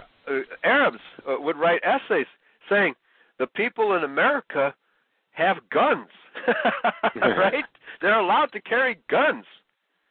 That's unheard of, right? And there's no gates or walls around their cities. Okay? Ezekiel 39:11. Israel shall dwell in a land of unwalled villages. Can't be Palestine. Right? No way. No. Okay. Verse 15, and what concord has Christ with Belial, or Baal? Or what part has he that believes with an infidel? And what agreement has the temple of God with idols? For you are the temple of the living God, as God has said, I will dwell in them and walk in them, and I will be their God, speaking only of Israel, and they shall be my people, speaking only of Israel. Wherefore come out from among them. And be ye separate. Yeah, that's right. And be you separate. This is teaching racial segregation. Says Yahweh, and touch not the unclean. Now the KJV makes an addition here. A very deceptive addition. It includes the word thing. Touch not the unclean thing, and I will receive you. Now, gentlemen, what's the context here? Yeah. What's the context? Are we talking about things? And people. No, we're talking about people. We're talking about people. This word thing has no business being in the translation. It should say, touch not the unclean, namely these people, these infidels, these unbelievers. Touch them not, and I will receive you. Now, can I just ask you one quick question about that, Eli? Because Yeah. it's interesting. In the Amplified version, it has thing too, and I certainly don't believe the Amplified version is the perfect version, but I would assume that the guys who did the Amplified version knew their way around the Greek fairly well and would know that thing should be a person or Right. a people. Yeah. So are they doing this deliberately, knowing that if they put person, then that would mean some people are unclean? That's and right. It has racial connotations, so they right. leave it out because of that. That's right. That's right. Well, first of all, most of these other versions are taken from the King James, okay? And most of these new versions simply pick out verses here and there that they thought were perhaps badly translated, and then the rest of the time they simply follow the King James, okay? So, but in the nice thing about the King James is that when the King James adds a word that's not in the original Greek, it italicizes the word. I don't know if the Amplified does that. Okay? So here in the King James, it is italicized, meaning it's not in the original text. But just from the context, it's obvious that we're not talking about things, we're talking about people. Yeah, it should read, touch not the unclean, period. That's right. Okay? And then very often in the Hebrew and the Greek, you would call this not a gerund, but it's an adjective used as a noun. Okay, with the noun implied. Okay, so touch not the unclean person is what's meant, but they just use the word unclean because the context means people. You don't have to use the word person in the sentence. So you just use the word unclean as a noun, okay? And that's what's going on here. That's why the word thing does not belong. And definitely, if they had added the word person, that would make more sense, right? But it's not necessary because we understand what's being said, okay? And then he's quoting all kinds of Old Testament passages here, right?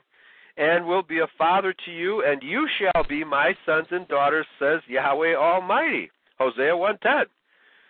He's repeating the exclusive covenants of Israel, without fail, without ambiguity. However, the translators do their best to make it ambiguous. Okay? We have to understand that the King James Version, because even King James, you see, his version was commissioned because the Geneva Bible was popular in those days, and the Geneva Bible was being used by the Puritans and by the Pilgrims, okay? And those people were Congregationalists who did not want to belong to the Anglican Church. So in order to he commissioned a competing translation to try to drive the Geneva Bible out of circulation. That's what King James' real motivation was. He was trying to uphold the Anglican Church, and the Anglican Church was also imperialistic, universalistic in its own way, not as bad as the Catholic Church, but in its own way, because why? Well, he was a king, and he wanted to expand his empire, right? So they didn't object to the universalization of the New Testament. Absolutely. Right? And it seems like many empires, from Rome to Babylon and Assyria, even Egypt, all fall when they allow and tolerate, this multiculturalist, or the aspect that every person can serve their own God and we're all one. Yeah. So let me just one more quotation from Paul, because it's very important that we understand that the writings of Paul have been terribly tampered with, and that the translations are really horrible. Galatians 3:16. Now to Abraham and his seed were the promises made. There's a nice, simple declarative sentence from Paul. What does this mean? Isn't he directly quoting the Old Testament, where it means that to Abraham and his seed, that is direct descendants. That's what it means, offspring. It means descendants. So to Abraham and his descendants were the promises made, plural. Seed is a collective noun which means descendants. Okay, it also can mean grapes. It can also mean corn. It can also mean wheat. But it's talking about a genus. Okay. It's talking about a genus. We're only talking about the direct descendants of Abraham, okay? He said not, and to seeds as of many, but as of one, and to your seed, which is Christ. Now the word Christ here is capitalized.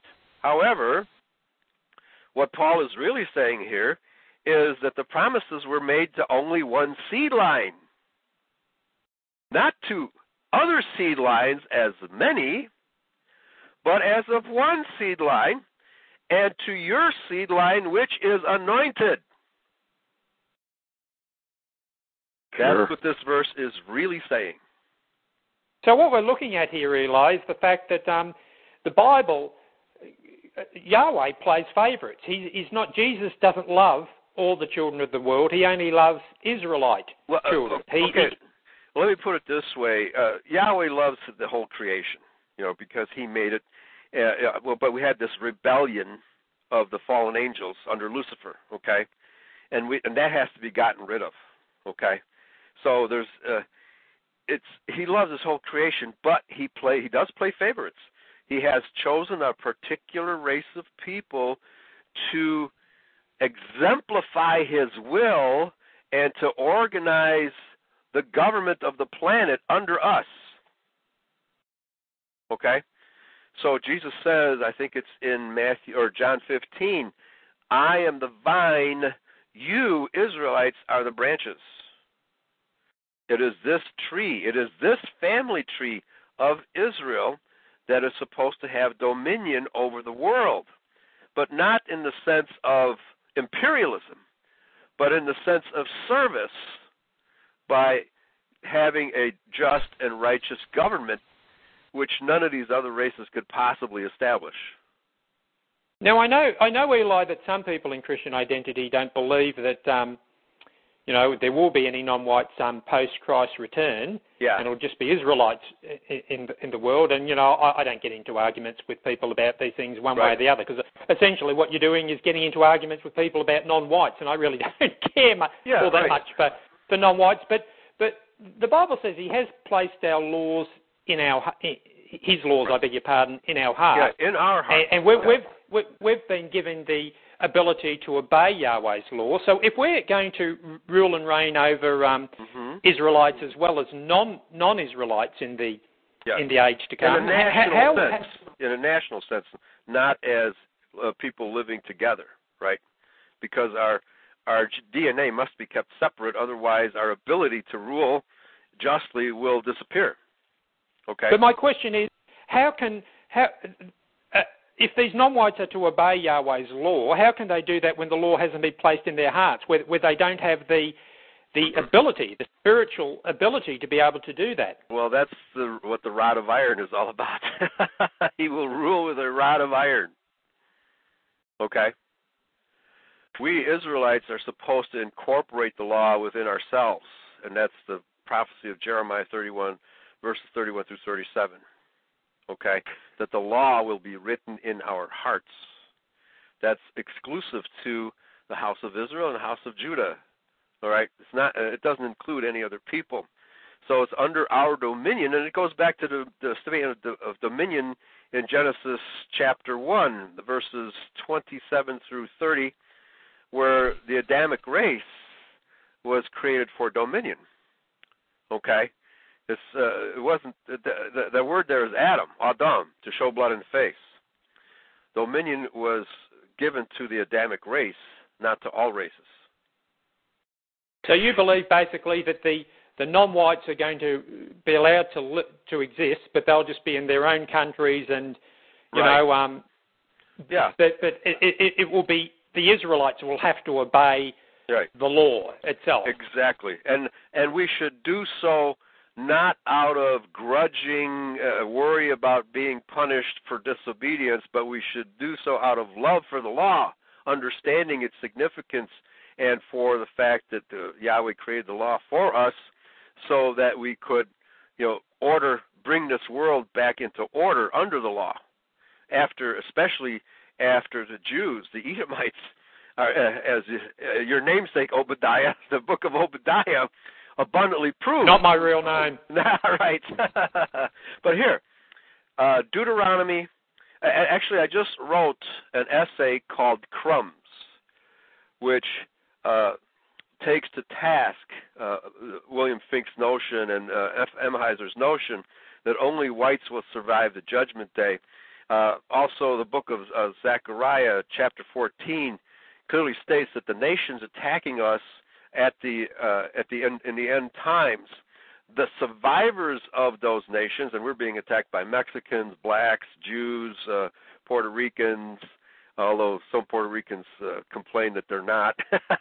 I got an email from a Puerto Rican saying, hey, you shouldn't lump us in with those other people. I said, okay, fine.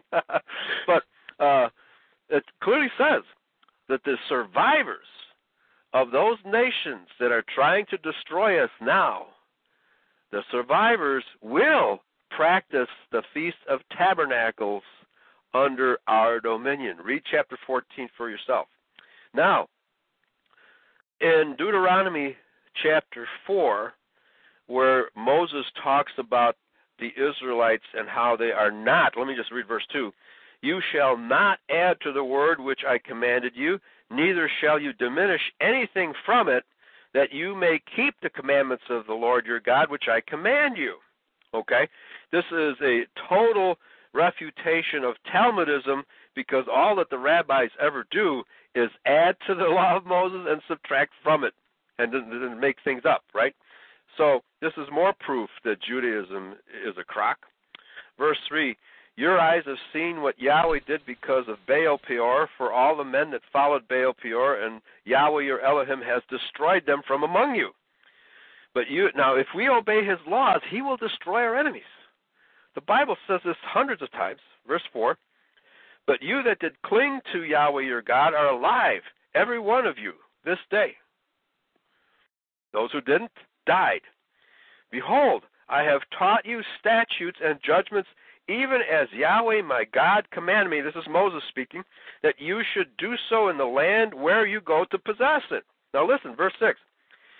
Keep therefore and do them, for this is your wisdom and your understanding in the sight of the nations, which shall hear all these statutes and say, surely this great nation is a wise and understanding people. So in other words, the law has been given to us so that the other nations will appreciate who we are. Yeah, and I'm reminded of Jacob and Uncle Laban in that, because it seems like, with him selling his two daughters over, he recognized that through Jacob he was blessed as a farmer and agriculturally wise. Yes. So he was trying to hold on to Jacob as long as he could. Right, exactly. And verse 7 amplifies the thought, for what nation is there so great who has God so near to them, as Yahweh our Elohim is in all things that we call upon him for?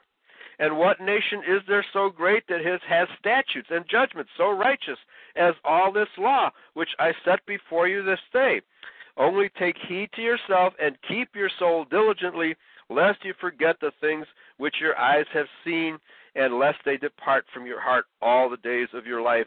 But teach them to your sons and to your sons' sons. Okay? The law belongs to us. It was given only to Israel. But it is our practice of the law which will make us stand apart from the other nations of the world and make those other nations understand that we are his chosen people.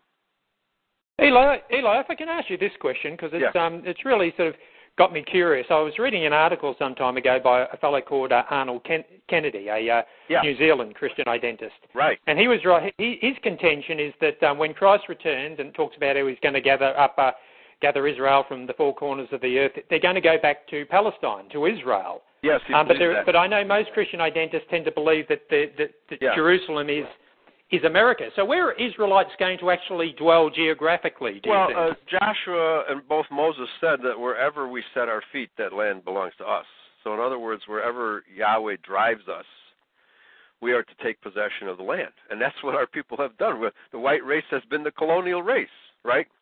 The problem is that wherever we have gone, the Jew has followed us and set up their usurious banking operations and their vice rackets and their commerce and blah, blah, blah, destroying what we produce, right? So colonialism is not evil. It's the Jew following us that disrupts and distorts and destroys what we build, okay? Arnold Kennedy was... Yeah, go ahead. Sorry, please, go ahead. Yeah, I was just going to say, so when it talks about gathering people from Israelites from the four corners of the earth, is it talking about gathering the Israelites who are going to be changed in the twinkling of an eye, or is it talking about actual Israelites who are going to stay on the earth and be ruled over by the Israelites who have been faithful Christians? Right. Well, there's phases in which the Israelite people will be gathered, and globally speaking, it's really talking about Yahweh drawing his people back to himself, okay, not to a particular territory, okay? Now, what Arnold Kennedy was talking about, he was talking about a specific prophecy that says the Israelites shall possess the territory from the Tigris and Euphrates to the river of Egypt, being the Nile. Well, that was fulfilled in the days of Christ, because the Parthians were Israelites that controlled all of Mesopotamia east of the Roman Empire, okay? The Romans were Israelites that controlled Rome and Egypt, right? And, of course, the Israelites were still there. Israelites proper of Judah and Benjamin were there in Palestine. So the fact is that prophecy was fulfilled by our people in those days. Okay. Okay, see, he wasn't aware of the Parthians. He wasn't aware. Well, this is good news, because I can stay in Australia, and if I had to spend an eternity in Australia, I wouldn't mind. I love this country. Right, and the word Jerusalem is often used figuratively for Israel, the Israel people. It's not always used as a literal place, okay? There's what's called prophetic Jerusalem. Prophetic Jerusalem is Israel regathered. Yeah, either regathered in a place or gathered back to Yahweh. You know, and in fact, let's let this be the final thought, because Jesus Christ actually cursed the literal city of Jerusalem. I think it's at the end. It's either at the end of Matthew 23 or at the end of Matthew 24. And he placed a curse upon the city of Jerusalem until a particular event takes place. And that event has not happened yet. Okay. Here we go. Here's Matthew 23.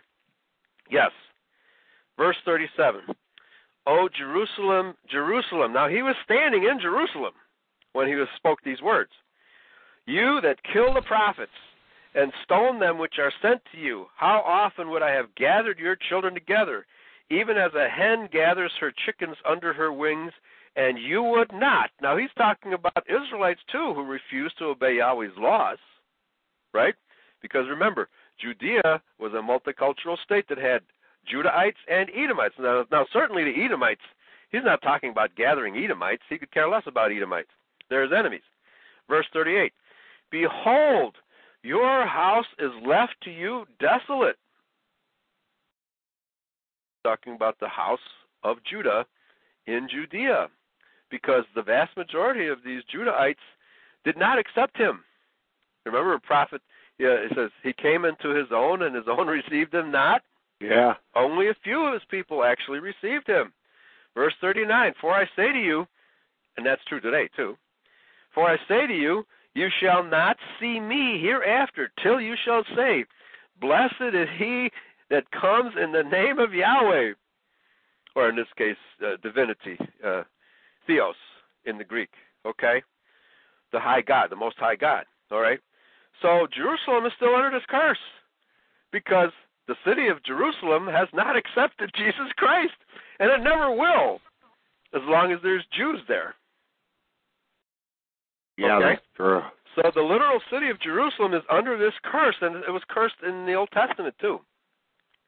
So when it's talking, Eli, about the desert blooming as a rose, yeah. Is that just a metaphorical thing or a literal No, it's thing? Talking about the Israelites turning the deserts of Western America into the heartland of wheat and corn and soybeans, etc. The Jews don't farm. There's no such thing as a Jewish farmer, yes. right? So that's talking about wherever we Israelites go, our people will turn it into a paradise of agriculture. Well, they've done that with Australia. I mean, this is the most arid continent on earth, and look what we've done to it. That's right, and it wasn't Jews that did that, was it? It wasn't the Aborigines either, I can tell you that. That's right. So, the word Jerusalem, as just about every other word in the Old Testament and in the New Testament, has a literal designation, but it often has a metaphorical designation. And, so in those cases, so you have to study these prophecies, and is the word Jerusalem being used metaphorically, representing Israel, or is it being used literally to represent the literal city of Jerusalem? Okay. Well, in this case, it's the literal city of Jerusalem because that's who he was talking to. The Judahites who were living in Jerusalem in these days. But now you go to Zechariah chapter 14. It's talking about a future Jerusalem. And in Ezekiel, it's a land of unwalled cities, right? So you have to understand that, from the identity point of view, the literal seed of Israel is always implied, and it's never metaphorical. Israel is almost never metaphorical or spiritual. In fact, the Old Testament says the spiritual man is mad. Okay? So they take those verses that have literal meaning and try to spiritualize them in order to refute them. And that's what the Judeo-Christians do. So, for example, the word salvation, I did a word study on the word salvation and found out that in both Testaments, in the Hebrew and the Greek, it means the physical preservation of the 12 tribes, or at least the remnants of those 12 tribes, so that all 12 tribes will be physically preserved. So its true meaning is like salvage. I will salvage Israel. There will always be a remnant of all of the 12 tribes. It has no spiritual connotation whatsoever. Yeah, try as the modern Judeo-Christian world does, because they try to spiritualize everything. That's right. It is amazing how when you really look at the marks of Israel, or you look at the prophecies that are given to us, or even in the law, it's very literal. It's not spiritualized at all for the most part. That's right. Yeah, so it's very, you have to take words at their meanings as they were used by the Hebrew prophets and by the Greek-speaking apostles. And what did those words mean when they used them, right? Not what they mean today by certain cults like the Jews and the Judeos. And in fact, the Westminster Confession states that if there's any problem or a dispute arises over the proper meaning of any given verse, what we're supposed to do is go back to the original Hebrew and the original Greek, find out what those words mean, and then resolve the conflict that way. Okay? And that's what we do in identity. For the most part. Yes. There are some out there who want to beat each other over the head over a minute difference of doctrine, and right. That's always been the focus of Obadiah, and this show is always try to have unity, because Paul stresses it so much. Right. That's why I wear a helmet. All right, guys. Thanks for having me on. And, excellent. I definitely appreciate it, and I know that this is one of those shows that's going to be downloaded several times because there's a lot to digest here. Yeah, and one further thing, I am not a universalist. Contrary to what, right. the enemy likes saying. That's right. Okay, all right, Obadiah. All right, Eli, thank you so much for coming on the show. Yeah. Yahweh bless. Yahweh bless. Take care. Good night. Definitely. Bye. All right. Thank you. Definitely. And I meant that, Obadiah. This is going to be one of those highly downloaded broadcasts like the Bob Jones interview we did about a month or so ago, because there's just so much, biblical and spiritual meat in that. Yeah, and I really hope and pray, Jeremy, that because we had Eli on the show, that people don't think, I know some people think Eli is a universalist and is this and that, but I hope they don't think that, we're going to start preaching that, you can be a bit non-white and still be an Israelite or anything like that, because we certainly wouldn't do anything like that. But, I would like this show to be seen as kind of neutral country, and that's that might be an impossible task, an impossible do in Christian identity, but, I'd like to invite pretty much every Christian identist on, well, not every, literally every Christian identist, but a lot of sort of differing, perhaps, Christian identists on the show, in the coming weeks and months. And I was thinking, how we were discussing how we'd like to have a show discussing the hard sayings of the Bible. Like they were talking on the News Guy show the other day about how it says in the Bible if an Israelite rapes a foreign woman or something, then they can become, he can marry her. I forget the exact verse. Do you know the one I'm talking about there? I believe I know it. The Virgin of Dowries. basically. Yeah, I know what you're talking about. Where in the law it talks about if a man is found with a maid and he pays the virgin a dowry, he can marry her for the most part. Yeah. I think it may have been something else, but anyway, I reckon Bill Fink would be a great guy to invite on for the show and discuss some of the harder sayings in the Bible that people always, especially atheists always bring up to say, oh yeah, but you say God is a God of love, and why did he say this, and why did he do this, and why did women who are menstruating have to do this? So if Bill's listening, you've got an invite to come on the show, Bill, sometime. That would be interesting as well, because Solomon makes no qualms about it. He straightforwardly says in Proverbs to make wise the simple, to give instruction, and to, more or less, for lack of a better term, to paraphrase, to make light the quote-unquote dark sayings. There are numerous dark sayings within Scripture. Now, Jeremy, I have to get going now, but before I go, are you able to play audio on this show? I mean, able to play a song or something like that? Does that present a major problem? It can be done, I'm sure. It's not set up to do as such, but we could easily set it up. All right, because I want to play a clip from Bride of the Monster. I'll send you a link to it in the PM on my forum sometime in the next 24 hours. It'll be well before the show anyway. Oh, okay, so we can play it tomorrow evening. Yes. Okay, sure. That shouldn't be a problem at all. All right, and tomorrow we're going to look at the main topic of discussion. And I'm sorry, Eli couldn't have stayed on a bit longer because I would have liked to have asked him about this because he fought in Vietnam, and I wanted to ask him if he had any instances of divine protection. I know he's referred to one or two of them, but I would have liked to have heard a few of them. But tomorrow we're going to be talking about how Yahweh is a present help in time of trouble, and as the world gets more and more troubled, we're going to need his help and rely on his help more and more. And also tomorrow we'll be looking at how Australia was founded and how, even convicts, Israelite convicts, can turn an arid continent into a great land. And we're also going to look at the Jewish influence on Australian multiculturalism. As I said to Eli, no matter where you put a Jew, he's going to get up to the same mischief he always gets up to.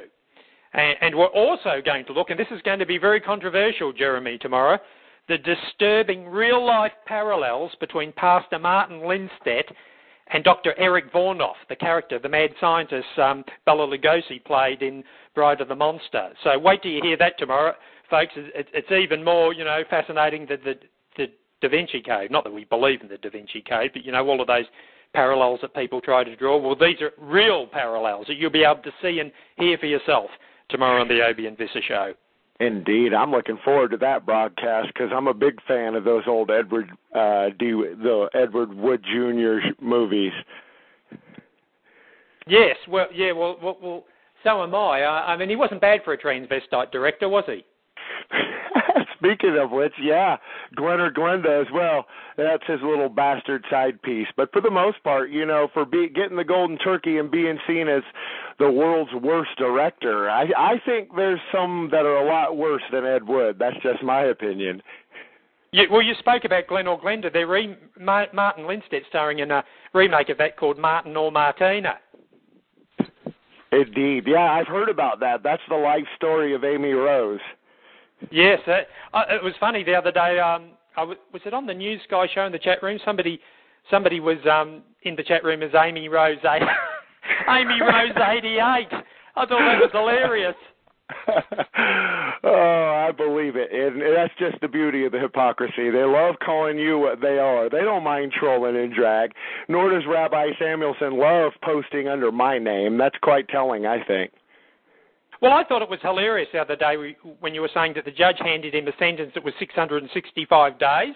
He wouldn't even give Marty 666. So you know how in white nationalism they have sort of numeric code for things. Like 88, I think, is Heil Hitler, and they have 14 for the 14 words, and sometimes you see 1488. Marty should be designated now as 665.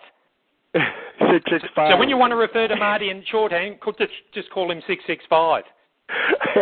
Yeah, or for lack of a better term, we could just make his code 5150. 5150. I don't get it. 5150. That's supposedly the universal code for whack job, mental health. So. Oh, really? Oh, I didn't know that. Well, there you go. Well, here in America, 5150 when the cops call in a 5150, that means they got a basket case on their hands. Oh, really? Well, that's interesting. Or calling 5150 or, 665 or 665 5150. Probably somebody's telephone number. You ring it up, you get Marty. Yeah, or Olga, because these guys, not only do they see a Jew under every rock and under every bush, they see a visser under every bush, and I think that's quite entertaining. Yes, they've really been getting stuck into you, some of these nimbusters, haven't they? I know, don't you love it? I kind of like the attention in a lot of ways. To give yourself over to one man, to spend that much time. I even spoke to my mother about it a bit this week, and she was just shaking her head. She's like, the idle hands is the devil's, workshop for the most part, because when these guys do nothing but trying to troll and find information on Facebook and look up what high school I went to 21 years ago, good luck. Yes, yes, and what they can't find, they just make up. And even if they do find it, they'll distort it in some way. Absolutely. It's like that old duck, duck, goose game.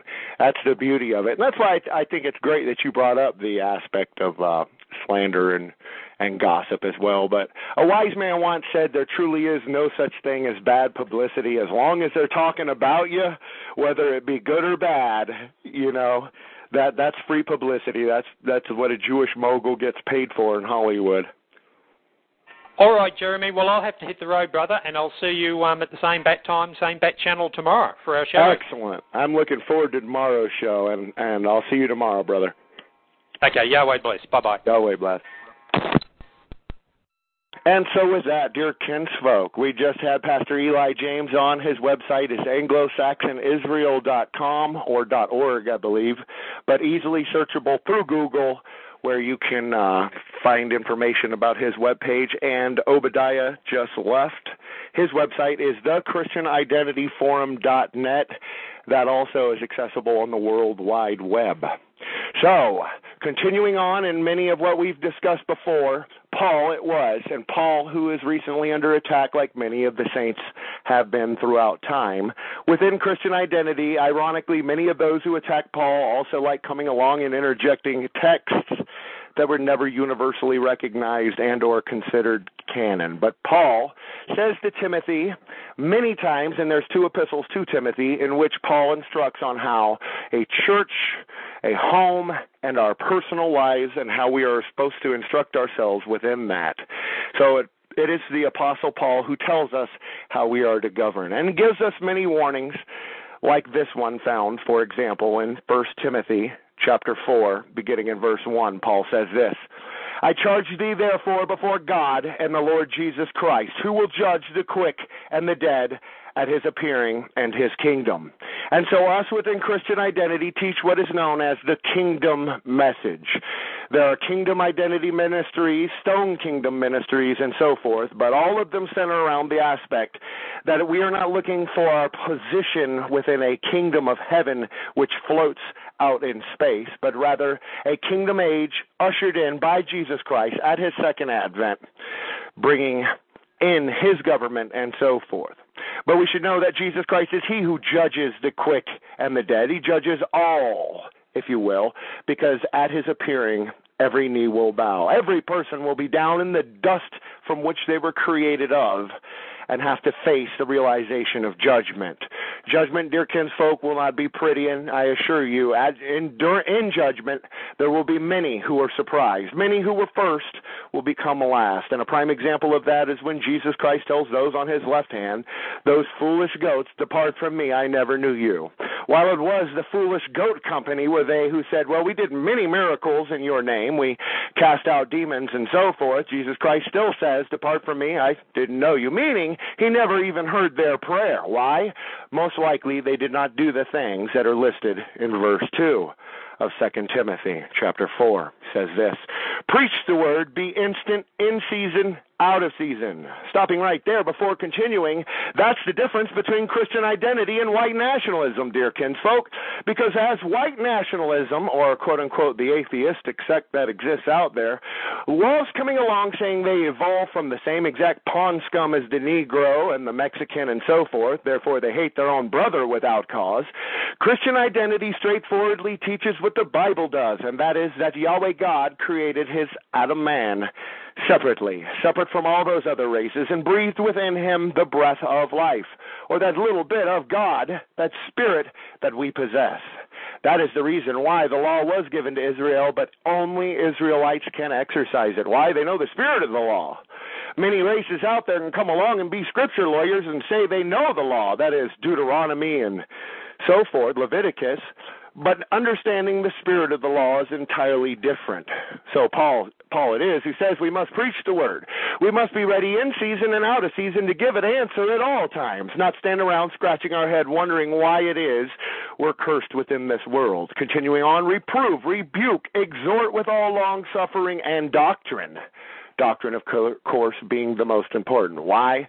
Because if it is not written within Scripture, it is simply not considered doctrine and or dogma. Now, there are many fights within Christian identity, as there are many fights within Christendom in general, over what should be considered dogma, what should be considered doctrine or not. But I think it's safe to assume that if it's not written, then it's simply not fact, not meant to be followed. So preach the word in season and out of season. Why? Verse 3 in 2 Timothy chapter 4. For the time will come when they will not endure sound doctrine, but after their own lust shall they heap to themselves teachers having itching ears.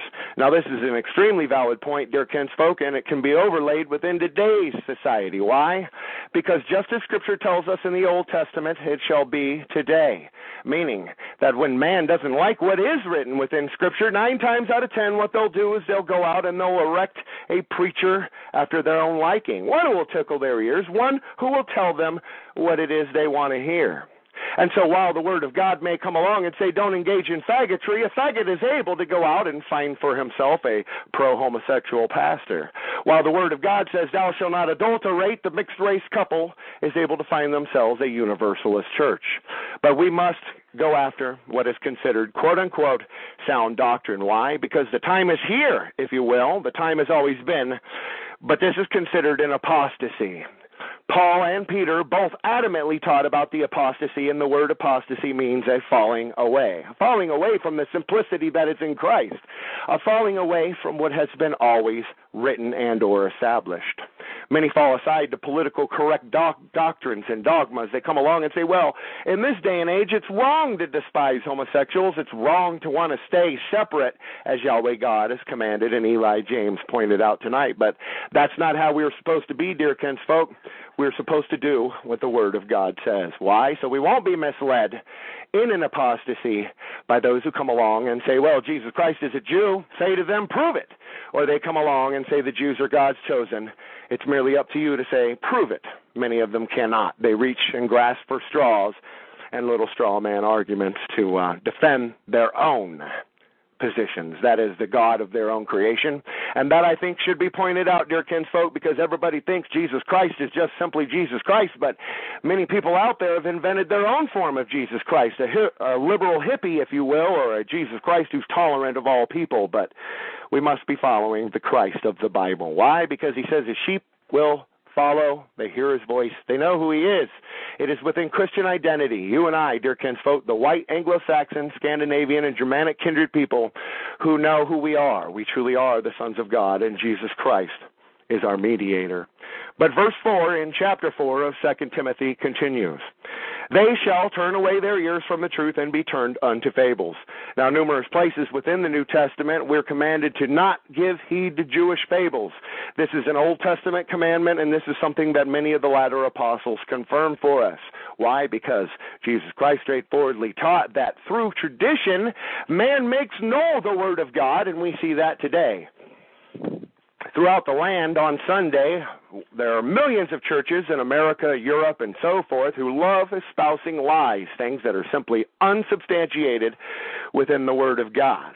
Why? Because they'd rather hear fables. They'd rather hear churchianity, feel-goodism, but anything but the truth. How can I say that? Because the truth makes one accountable. And as James, the brother of Jesus Christ, straightforwardly said, a man can look into a glass darkly. Every person sees themselves as what they ought not. Every person has the ability to self-justify.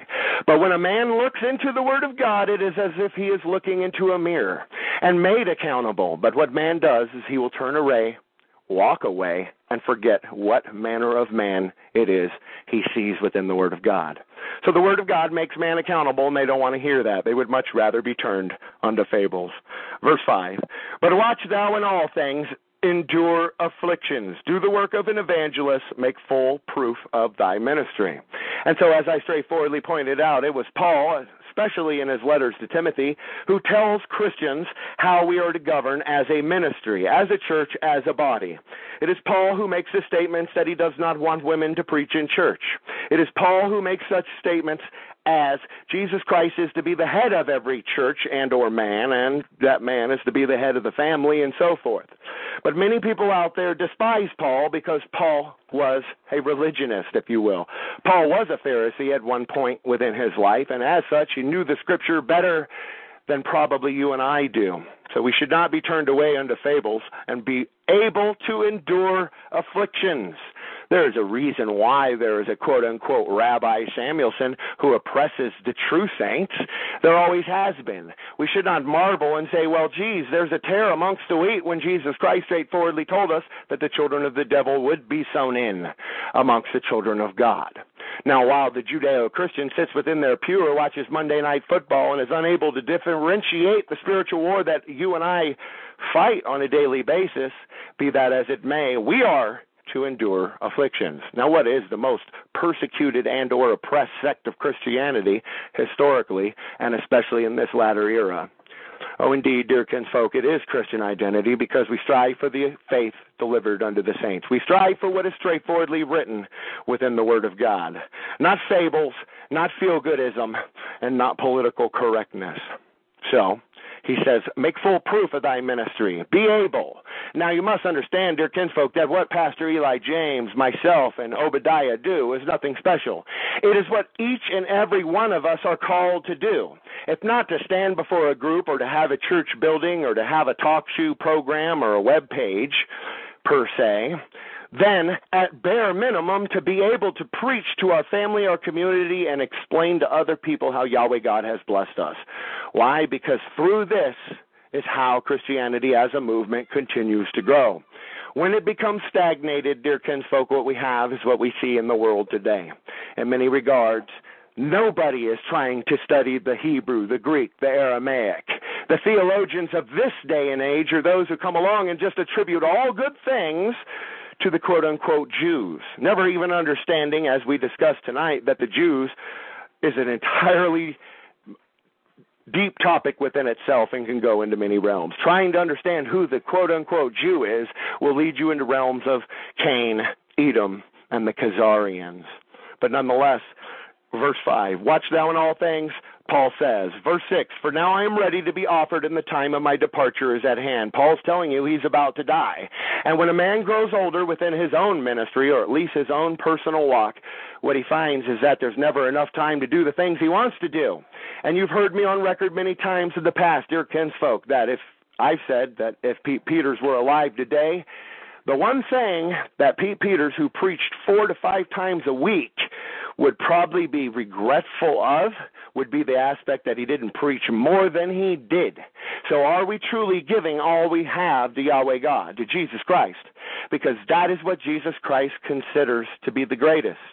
Oh, indeed, we should remember that there was a time in the gospel narrative while Jesus Christ sat within the temple of Jerusalem, the main epicenter of where all the scribes, the Pharisees, the Sanhedrin, and so forth came, and they would debate and they would socialize.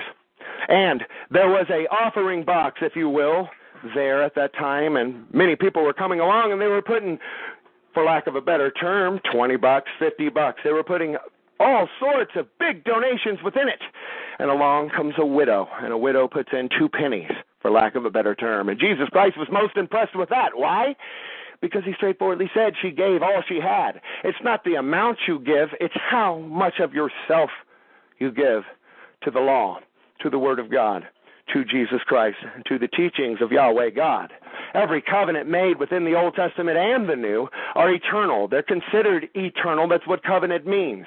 And so while the Judeo-Christian says this is a book of prophecy given to the Jews, why should I concern myself with Old Testament or New Testament prophecy? You and I know the answer for that. That's because we're given tomorrow's newspaper today.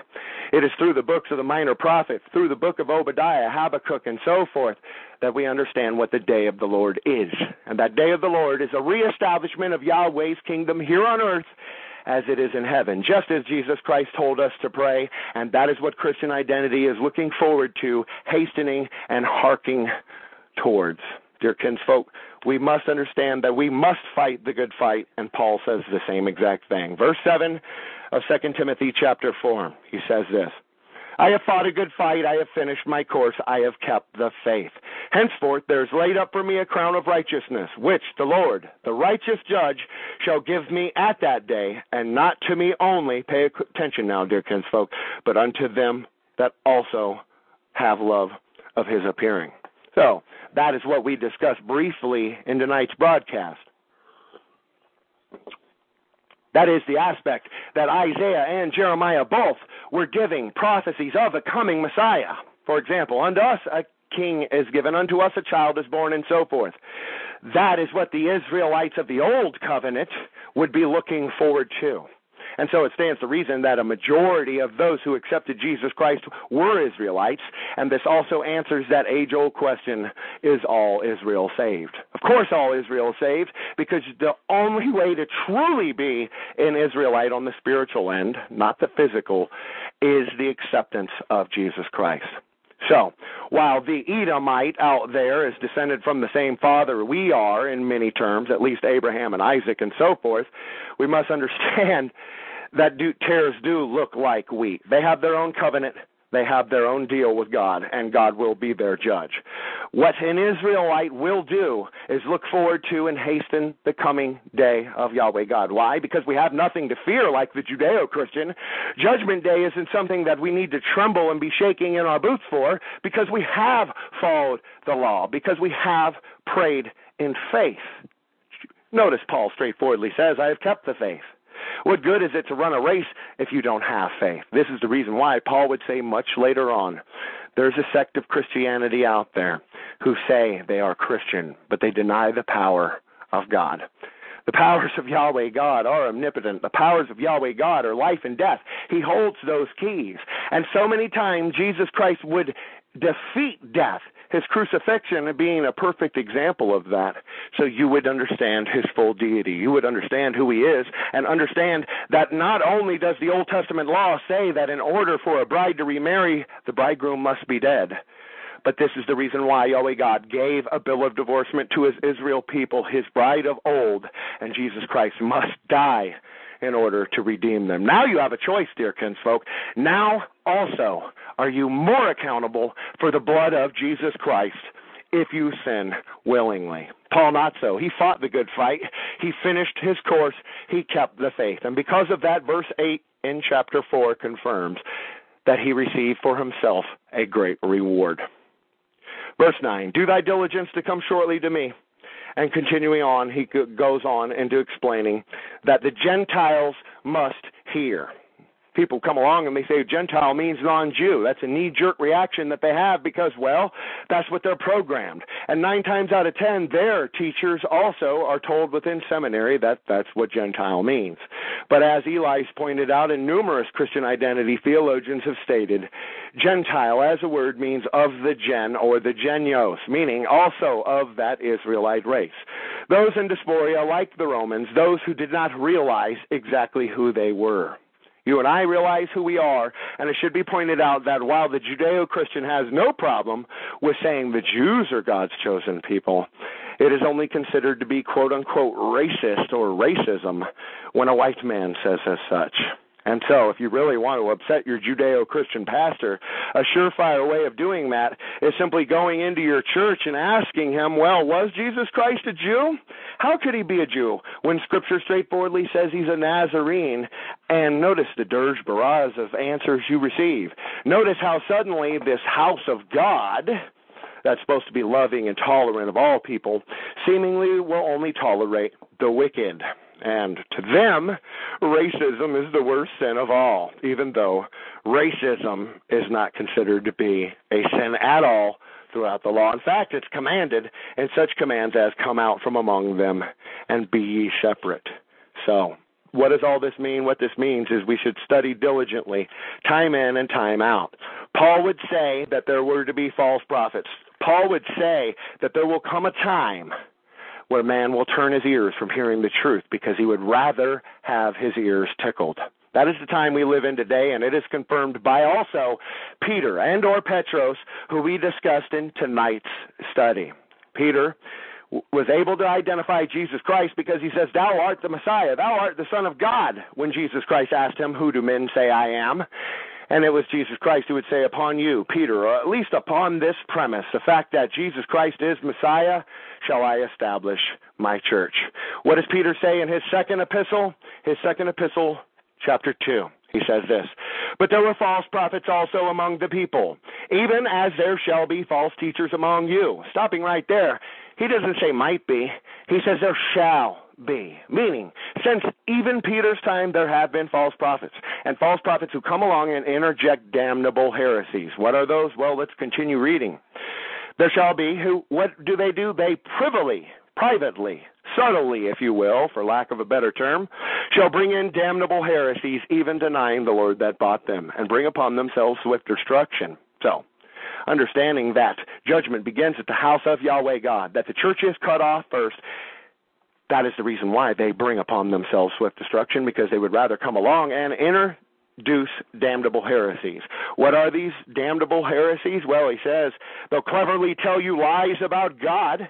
They'll turn against the master who bought them. They deny the power of God, dear kinsfolk, and that is the God that they follow. Many of them, if you were to ask them, what is the name of your God? They would say, well, God is just the Lord. God is God of the Bible. God doesn't have a name because they truly do not have a personal walk with them. These are most likely those who are found in verse 2 of chapter 2 of 2 Peter 2:2. And many shall follow their pernicious ways, by reason of whom the way of truth shall be evil spoken of. So stopping right there, understand it. It is because false prophets exist that the average person out there sees Christianity as the farce it is. When we understand that these infeminized people like Ted Haggard love getting up in front of the pulpit, acting as if they're homosexuals, saying we must love and tolerate all others, this also has something to do with the reason why many within white nationalism see Christianity as a joke, because mainstream Christianity is. Many, not some, but many, just as Jesus Christ says, shall follow their pernicious ways. The pernicious ways of the false prophet. Jesus Christ said through their traditions they make null the word of God. So when a true teacher comes along and states the obvious, like Matthew chapter 5, verses 17 through 19, the law of God is in effect and Jesus Christ taught as such, they're seen as evil. They are evil spoken of. These are the same exact people who call evil good and good evil.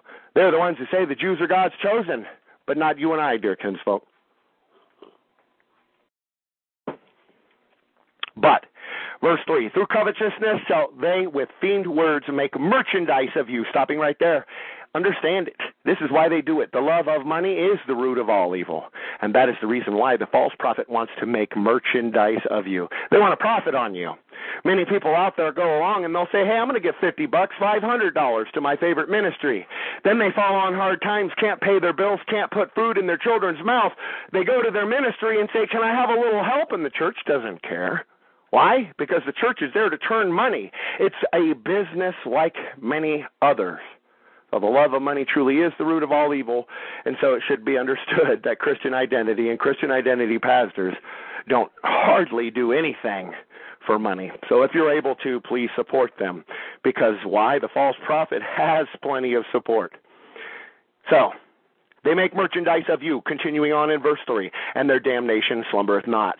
Pay close attention to verse 4 of chapter 2. For if God spared not the angels that sinned, but cast them down to hell, and delivered them into the chains of darkness to be reserved unto judgment, and spared not the old world, but saved Noah, the eighth person, a preacher of righteousness, bringing in the flood upon the world of the ungodly. So stopping right there, we must understand Jesus Christ straightforwardly taught that as it was in the times of Noah, so also shall it be the coming of the Son of Man. Meaning that just as it was in the times of Noah. What happened in the times of Noah, dear kinsfolk? What does Peter say straightforwardly here that Yahweh God sent the flood upon the world of the ungodly for? Well, we know in other places it says because they want to go after strange flesh, they wanted to intermarry, they wanted to intermix, and to a lesser degree, many of them intermarried with angels. That account is found in Genesis chapter 6. So it's confirmed here. God didn't spare them, he reserved them. And this is a straightforward quote from the book of Enoch. And there are 3 within this chapter alone where Peter says this. Enoch was taken and given a latter vision. Enoch's books parallel the 2nd chapter of 2 Peter. Why? Because they're straight in correlation saying the same exact thing. God didn't spare those angels. He reserved them for a latter judgment. So this is where the confusion arises within Christian identity, because the book of Enoch straightforwardly says that the unions of those unholy marriages, if you will, that is between the fallen angels and the daughters of Adam, the unions, spirit, are free to roam the earth, meaning as his demons are free to wreak havoc. So the angels that fell are reserved. They are considered the watchers, they are considered the Grigori, and they are reserved for a latter judgment, meaning that angels will fall again. This is confirmed by Jesus Christ and the book of Revelation much later when he says 1/3 of heaven fall with Satan. But that's another story in and of itself. Save not the old world, but save Noah, the eighth person, a preacher of righteousness. So many of you might be saying, wait, I didn't know Noah was a preacher, but oh, indeed he was. Noah preached just as Moses, Aaron, and all the great patriarchs of old.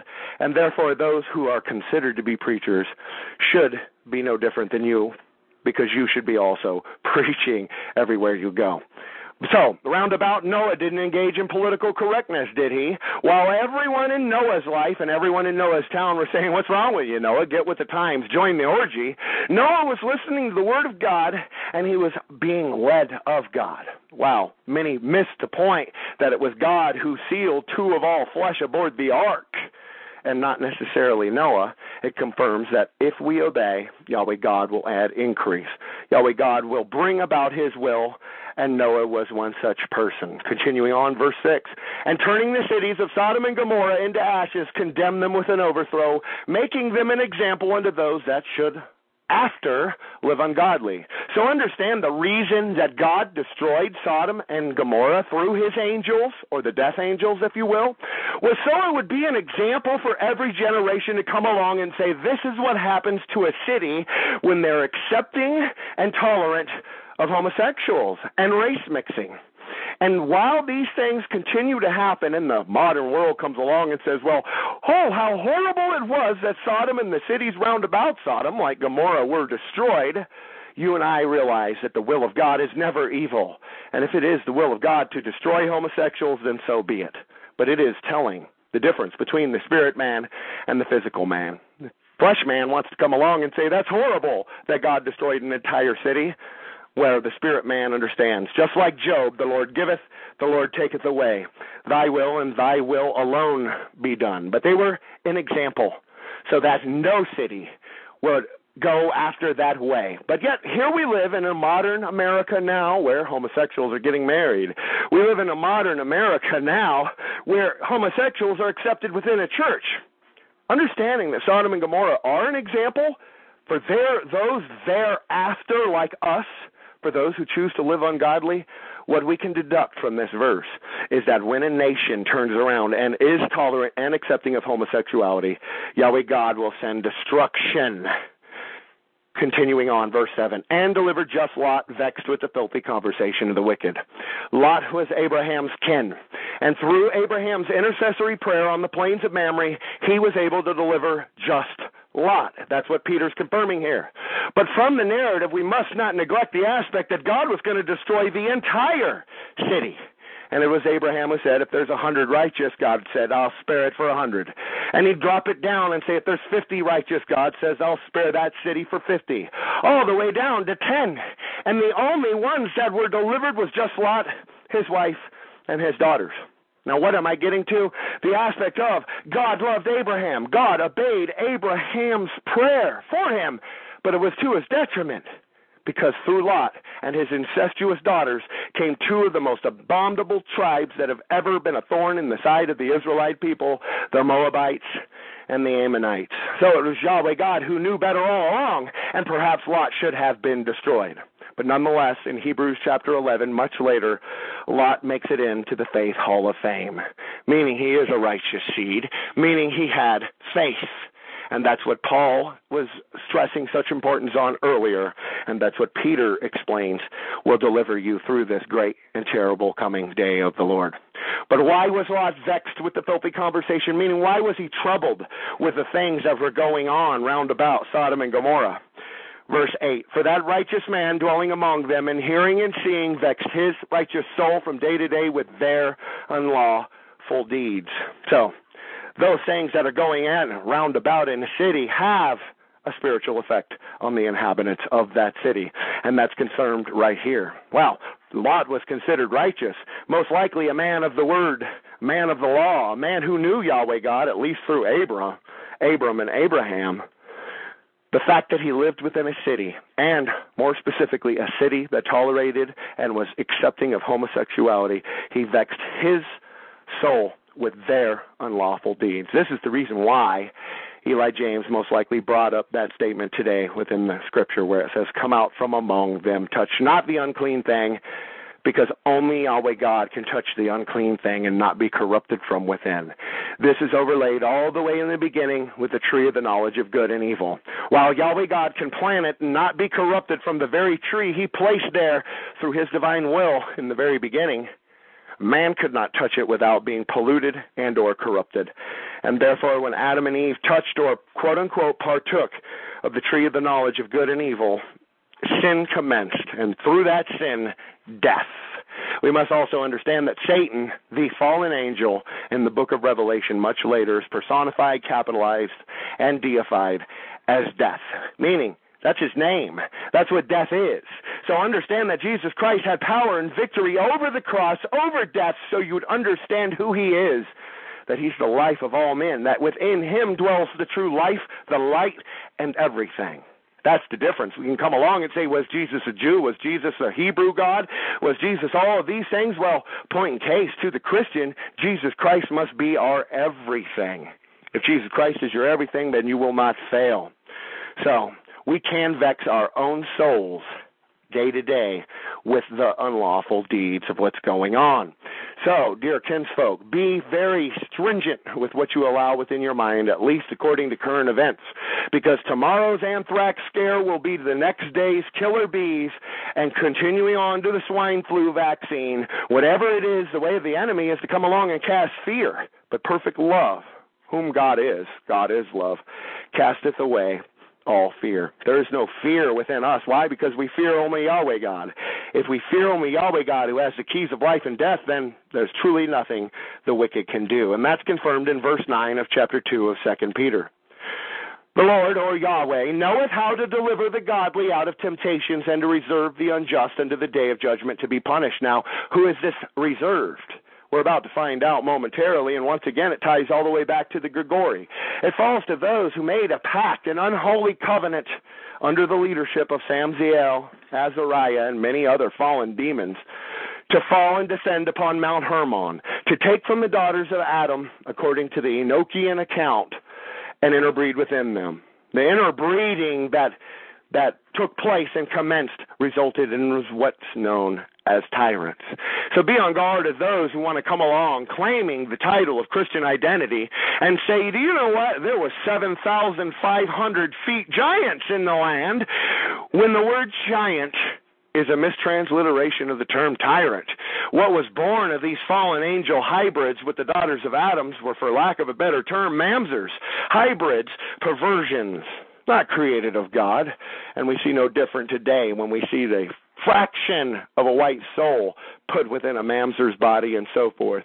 Dear kinsfolk, this is the reason why we are to be separate. And had Lot been separate from Sodom and Gomorrah, he would have delivered himself without intercessory prayer on the part of Abraham. He also would have most likely delivered the children of Israel from two of the most abominable tribes. Again, that from that point in the book of Genesis all the way up to the book of Revelation will be terrors unto good works and so forth. But who are those who are reserved, the unjust, unto the day of judgment, to be punished? Verse 10, chiefly them that walk after the flesh of the lust of uncleanliness, that despise government. Stopping right there, that's not the government of the world. That doesn't mean if Obama comes along and says, you know what, I'm your king, I'm your Pharaoh, you must bow to me, that the Christian is to give due benevolence. Rather, it means quite the opposite. And throughout all Scripture, we're told that a Christian's duty to any government of man is if it is Christian and Christian alone. None other. No king but Jesus, or you can have your Caesar king. But every time man or Israelites turn along and they want a man king over them as opposed to God, we get what we see in Saul. We get what we see in Obama or Reagan or throughout the centuries. Man without God will fail. And while man can come along and miss the mark that the law was given to Moses to give, Moses represented the government, while Aaron represented the church, the law, the dogma, and the word.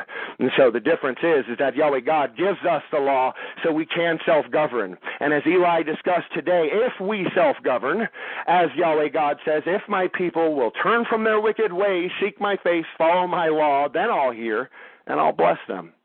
When we, as the Caucasians, are blessed, then every nation round about is blessed, and everything within its rightful order is good. And that is what the day of the Lord is a restoration process all the way back to paradise, meaning Eden, meaning how it was before Adam and Eve partook of the knowledge of good and evil, allowing death, sin, and so forth into the world. Those things will be obliterated in the great and terrible day of the Lord. Those rudiments shall be burned up, and the children of the devil, quote unquote, those tares, straightforwardly are taken and burned first by the angels. But Jesus Christ straightforwardly says they shall be gathered, and they shall be gathered by angels, not men. So as men want to come along and incite you to do violence against your neighbor, whoever that person is, be on guard, because Yahweh God says go nowhere with an angry man. The Lord knows how to deliver them. But those who are reserved as examples, just like Sodom and Gomorrah, are those who follow the flesh. Whether it be on any other vice, it's not just sitting around saying, you know what, I'm going to feed my flesh by having bonbons and doing whatever it is. Gluttony also is a sin, according to Yahweh God. And these are examples. But they despise the government of Yahweh God. That is the reason why. Continuing on, presumptuous are they, self-willed. They're not afraid to speak evil of dignities. And so there it is. They'll come straightforwardly and say evil's good and good is evil. They'll tell you that Christianity should not be followed, but at the same time will espouse and promote liberalism or homosexuality or whatever their agenda is. As Paul says, we can either be a slave to the Word of God or we can be a slave to sin. But one way or another, man will serve one or the other, including the agnostic and including the atheist. Oh, indeed, they think they're so illuminated they can come along and say, I don't believe in God. That doesn't matter if you believe in Him or not. It doesn't make Him any less real. It doesn't make judgment any less severe for the aspect that you say, I don't believe, and you want to bury your head in the sand. Be that as it may, many people want to do that. Why? Because they're the ones who are not afraid to speak evil of dignities. Continuing on in 2 Peter chapter 2, verse 11. Pay close attention. Whereas angels, which are greater in power and might, bring not railing accusation against them before the Lord. Stopping right there. Who is this them? The context of 2 Peter is false prophets. Verse 1. He straightforwardly told you these are not necessarily the quote-unquote brute beasts, if not in a spiritual sense only, but these are Israelites. These are pastors who come along and they'll tell you anything you want to hear to make merchandise of you. They're not afraid to speak evil of dignities. They're not afraid to come along and say, you know what, God hates racists when God created the races. Or God loves the Jewish people but despises the Gentiles. Whatever it is, they'll fix it, but they live a false dichotomy. They are those who aren't afraid to speak evil of the things they understand not, and that's confirmed in the very next verse. But notice before continuing, angels are greater in power and might than you and I, dear kinsfolk, and we're talking archangelos here, not just messenger. But the angels, even those that are reserved, even the Grigori, do not argue with Satan. They don't bring railing accusation against the false prophet. They say, the Lord rebuke thee. This was seen in Jesus Christ when the devil came and tempted him. And what did he say? Get thee behind me. Thou shalt not tempt the Lord your God. You don't argue a fool. You don't suffer with the wicked. You allow them to continue in their blind path. And straightforwardly, we're confirmed that they will fall within the ditch. That is the fate the fool suffers, because they have chosen their own path. But verse 12 says this, but these, who? These false prophets, as natural brute beasts, made to be taken and destroyed, speak evil of the things they understand not. Now, stopping right there, every single person out there is going to tell you if your Christian identity, you're wrong. Even those who have never even opened their Bible to try to disprove you. They would rather go with the majority and just by default say, I claim victory. But dear kinsfolk, is it written, I would rather be hated for telling you the truth than love for telling you a lie? And that was the mindset of Paul. That was the mindset of Peter. So do not neglect this aspect within your own personal walk. They're not afraid to speak evil of the things they don't understand. So they don't understand it, they'll turn right around and slander it. They'll defame it. And that is a trait of the snake. Should be pointed out that the devil doesn't create anything. The devil only takes things that are good and created already of Yahweh God in the beginning to be perfect and good in his eyes, quote unquote, and pervert them, bastardize them, vomit them up, and pass them off as his own. So, while those in Christian identity want to interject the fact that Yahweh God did not create the devil, I think they missed the mark, because Yahweh God absolutely created the devil, his son of God, but did not create the quote-unquote Jew. The Jew is a hybridized race. The Jew is a product of a fallen angel. So, these as natural brute beasts were meant to be taken and destroyed. Speak evil of the things they understand not, and shall utterly perish in their own corruption. Now, what's that say for those who follow them? And it's straightforwardly said, many, in the second verse, shall follow their pernicious ways. By way and by through listening, the way of truth shall be evil spoken of. That is the reason why they'll come along and say Christian identity is a hate religion. They're domestic terrorists. They're plotting bomb assassinations and all of these things that have no semblance of what Christianity truly is. At least Christian identity. It's the white man's love religion. Jesus Christ wasn't driven out of a hatred for the Pharisee as much as he was driven out of a love for his own. He taught, no greater love hath any man than to lay down his life for his neighbor, for his kinsfolk, for his race, for his whatever. So we must also do the same, be a shining example, because if we do not pick up the cross and follow, meaning willing to die upon the cross for what we believe, then we're not worthy to be considered his disciple. So they'll perish within their own corruption. Verse 13 of 2 Peter chapter 2 says this. And who? The false prophet. False prophets shall receive the reward of unrighteousness, as they count it pleasure to riot in the daytime. Spots they are and blemishes, sporting themselves with their own deceivings while they feast with you. Get it through your head and understand it. The false prophet will sit there and look you directly in the eye and tell you a lie. Whether he believes it or doesn't is beside the point. The fact of the matter is they will sit there, have dinner with you while they're plotting to steal from you, while they're plotting to hit on your wife. And this is seen and overlaid so many times in other places where Jesus Christ says, don't judge what a man says out of his mouth, but what his fruits bring forth. For if a man's fruits and a man's ways please Yahweh God, then even his enemies shall be at peace with him. But not so for those that are reserved. These natural brute beasts that are meant to be taken and destroyed, they receive their reward of unrighteousness. Why? Because they count it as a pleasure to riot in the daytime. That could be seen as the Negro beast who loves rioting in the street, and that can also be seen in the straightforward account of these false prophets who would rather engage in riotous behavior. What is a riotous act? But slander and or defamation. Those are those who would rather go to that and seek that out as opposed to what the Word of God teaches, because it's easier to let someone else do their thinking. It's easier to go to someone else who's going to give them the dirt that they can use on their enemy than to actually do the research, they have to do themselves to be able to disprove it. And that's what I was saying earlier.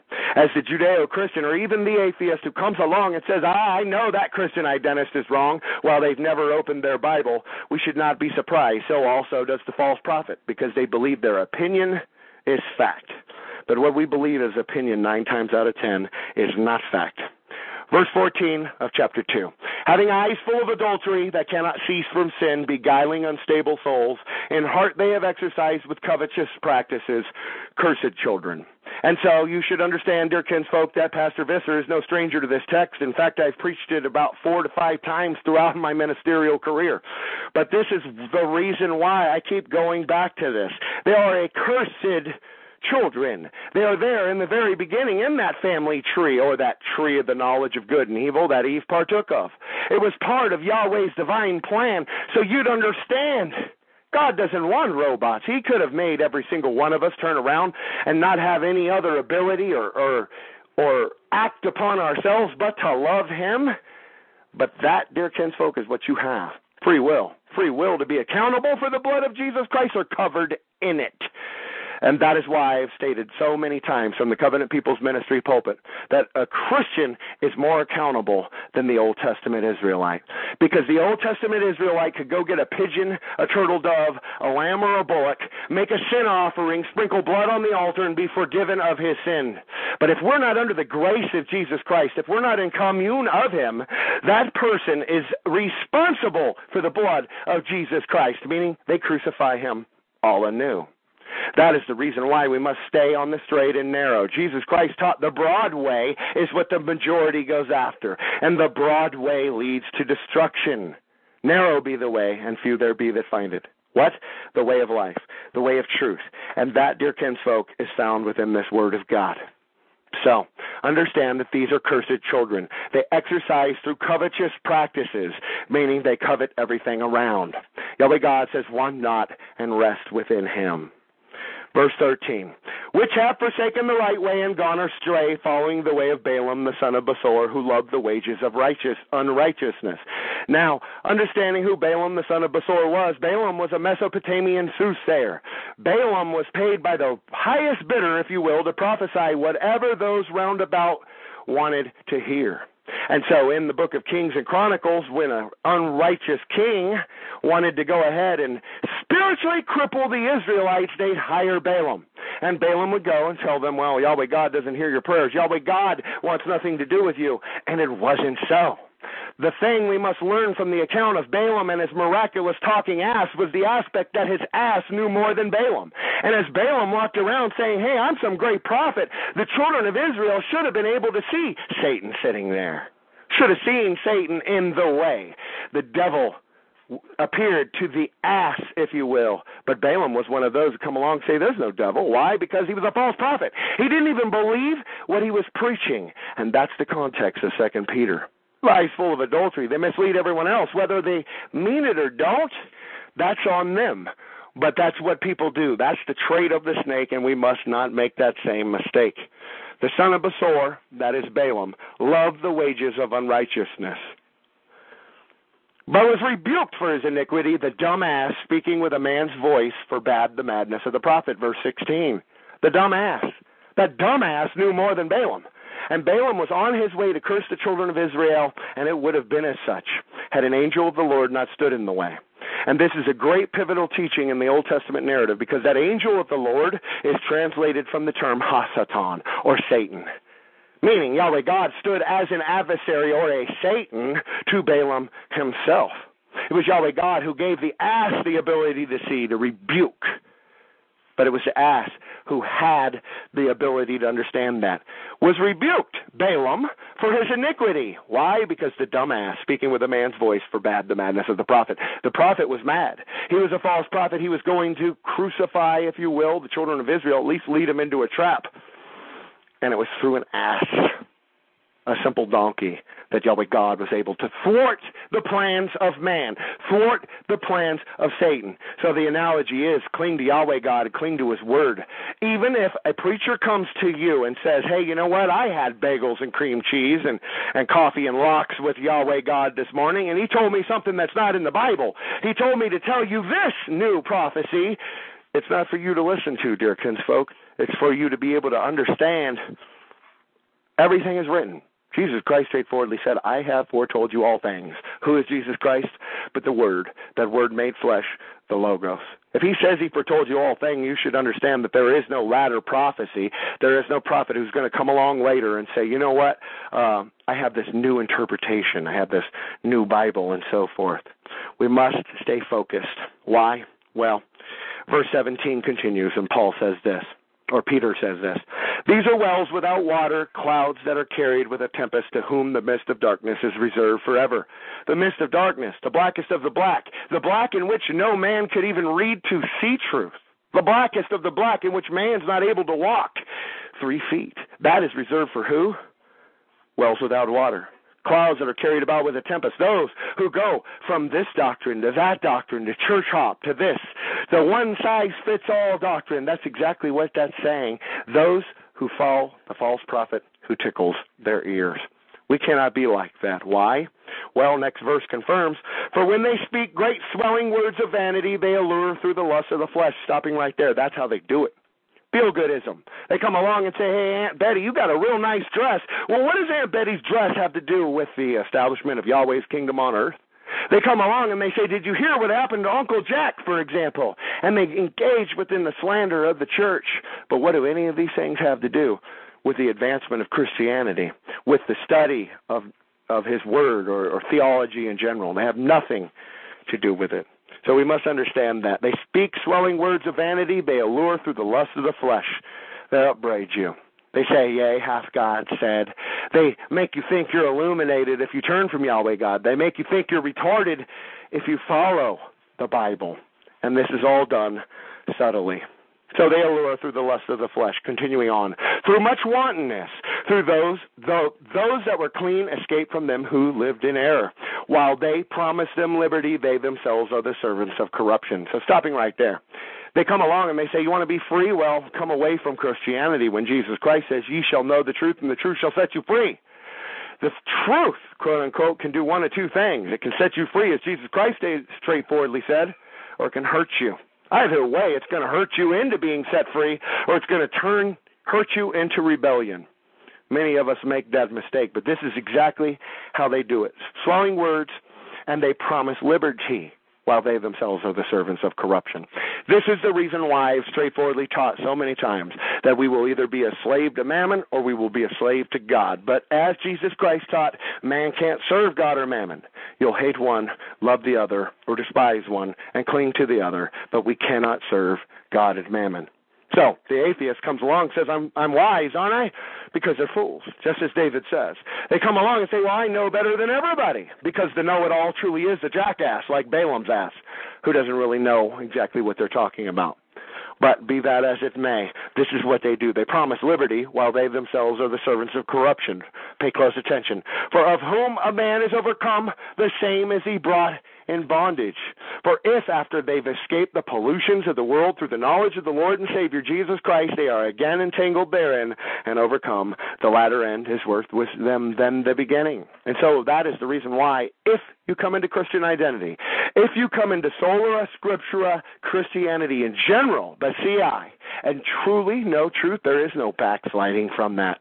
It's impossible to turn from what you believe is true. That creates the very fiber of your thought, your being, your political aspect, and everything else. To the Christian, the Bible defines what is truth and what isn't. It defines our political, spiritual, physical beliefs, and even community beliefs. But if we turn from the Word of God, Yahweh God says he will turn his face from hearing us. Yahweh God says he will turn from blessing us. And we are a stiff-necked and rebellious people. And that is the reason why Peter and Paul spent so much time under great consequence to give you the Word of God, all for the atheist to come along and say, who cares about the Word of God? Well, perhaps the thousands of people that have historically lost their life to bring it to you. But stopping there. Verse 20, for if after they've escaped it, it is better to have never known truth. It is better to never know the Word of God than to know it and turn from it. So while you can turn from it, you can only turn to evil. If you turn from the truth, the only other alternative is to lie. If you turn from the Torah, the only other option is the Talmud. And so this is the reason why we must stay within the Word. Why? Because the latter end with them is worse than the beginning, meaning they're worse off at the end than they were in the beginning before grace was imparted. So it is better to not pray for forgiveness of sins if you have any intentions of going out and sinning again, because again, as I've stated, all you do when you do that is crucify Christ anew. So we do not want to be responsible of that. But I'm going to continue out the chapter 2 more verses, and we'll call it a night. Verse 21 of 2 Peter chapter 2 says this, for it had been better for them to have not known the way of righteousness than, after they had known it, to turn from the holy commandment delivered unto them. So as I said, many times Jesus Christ would say, do not cast your pearls before swine. The reason for that is because like a pig, they roll back to mud. Like a dog, they will go and lap up the vomit that they once believed many times. And so this is confirmed. It'd be better for these apostate who fell for the false prophet and the false prophet himself. Understand, dear kinsfolk, that in the book of Revelation, the lake of fire, quote unquote, is reserved for the devil and his false prophets. That is also a sign of judgment, a sign of punishment, and reserved for that latter great and terrible coming day of the Lord. Final verse in 2 Peter chapter 2 is verse 22. So 2 Peter chapter 2, verse 22 says this, but it has happened unto them according to the true proverb, the dog is turned again to his own vomit, and the sow that was washed to her wallowing in the mire. So as the Word of God straightforwardly says that the Ethiopian cannot change his skin color and the leopard cannot change his spots, so also should the liberal, or at least those of us out there who once embraced liberalism, not scratch our head when a monkey becomes a monkey. You can put lipstick on a pig, you can teach a dog how to drive a car, but in the end it's still a pig and it's still a dog. And as I've pointed out in the past, it may seem unfair many times that man spends so much time trying to turn animals into humans. On the same token, Jesus Christ many times would call quote-unquote humans animals, such as dogs and so forth, or swine. And so with that being established, dear kinsfolk, once again I will say, special thanks to Eli James for being on this evening and sharing his discourse on Jesus Christ not being a Jew. Let me be the first to apologize for not appearing on 11/11/11 because yours truly, Pastor Visser, has appeared on his 888 event, his 999 event, and I believe his 10/10/10 event. So, Eli James, if you're listening, I'd go ahead and mark me down for a 12/12/12 event if that happened. And Eli was one of those preachers I've had the fortunate ability to sit down with and actually sup with back in 2008 at the Feast of Tabernacles under the United Church of Yahweh, under Jonathan Williams and so forth. So that's refreshing to actually hear his voice again, and I know many of you are going to enjoy that. Special thanks also to Obadiah for tuning in. Obadiah and myself will be back tomorrow night at 7 o'clock, the same exact time, with an entire discourse. He gave you an overview on what's going to be covered on that. Also featured, hopefully, in upcoming months, will be an interview with Linda. That is Logan Hunter 88's ex-host, and she has very much to say. So hopefully pray for her, and that will be coming straightforwardly in the next few weeks, and much, much, much more. So with that being established, dear kinsfolk, this is Pastor Visser from the heart of the Dirty South, once again wishing you and yours great studies. War for Christ. Amen.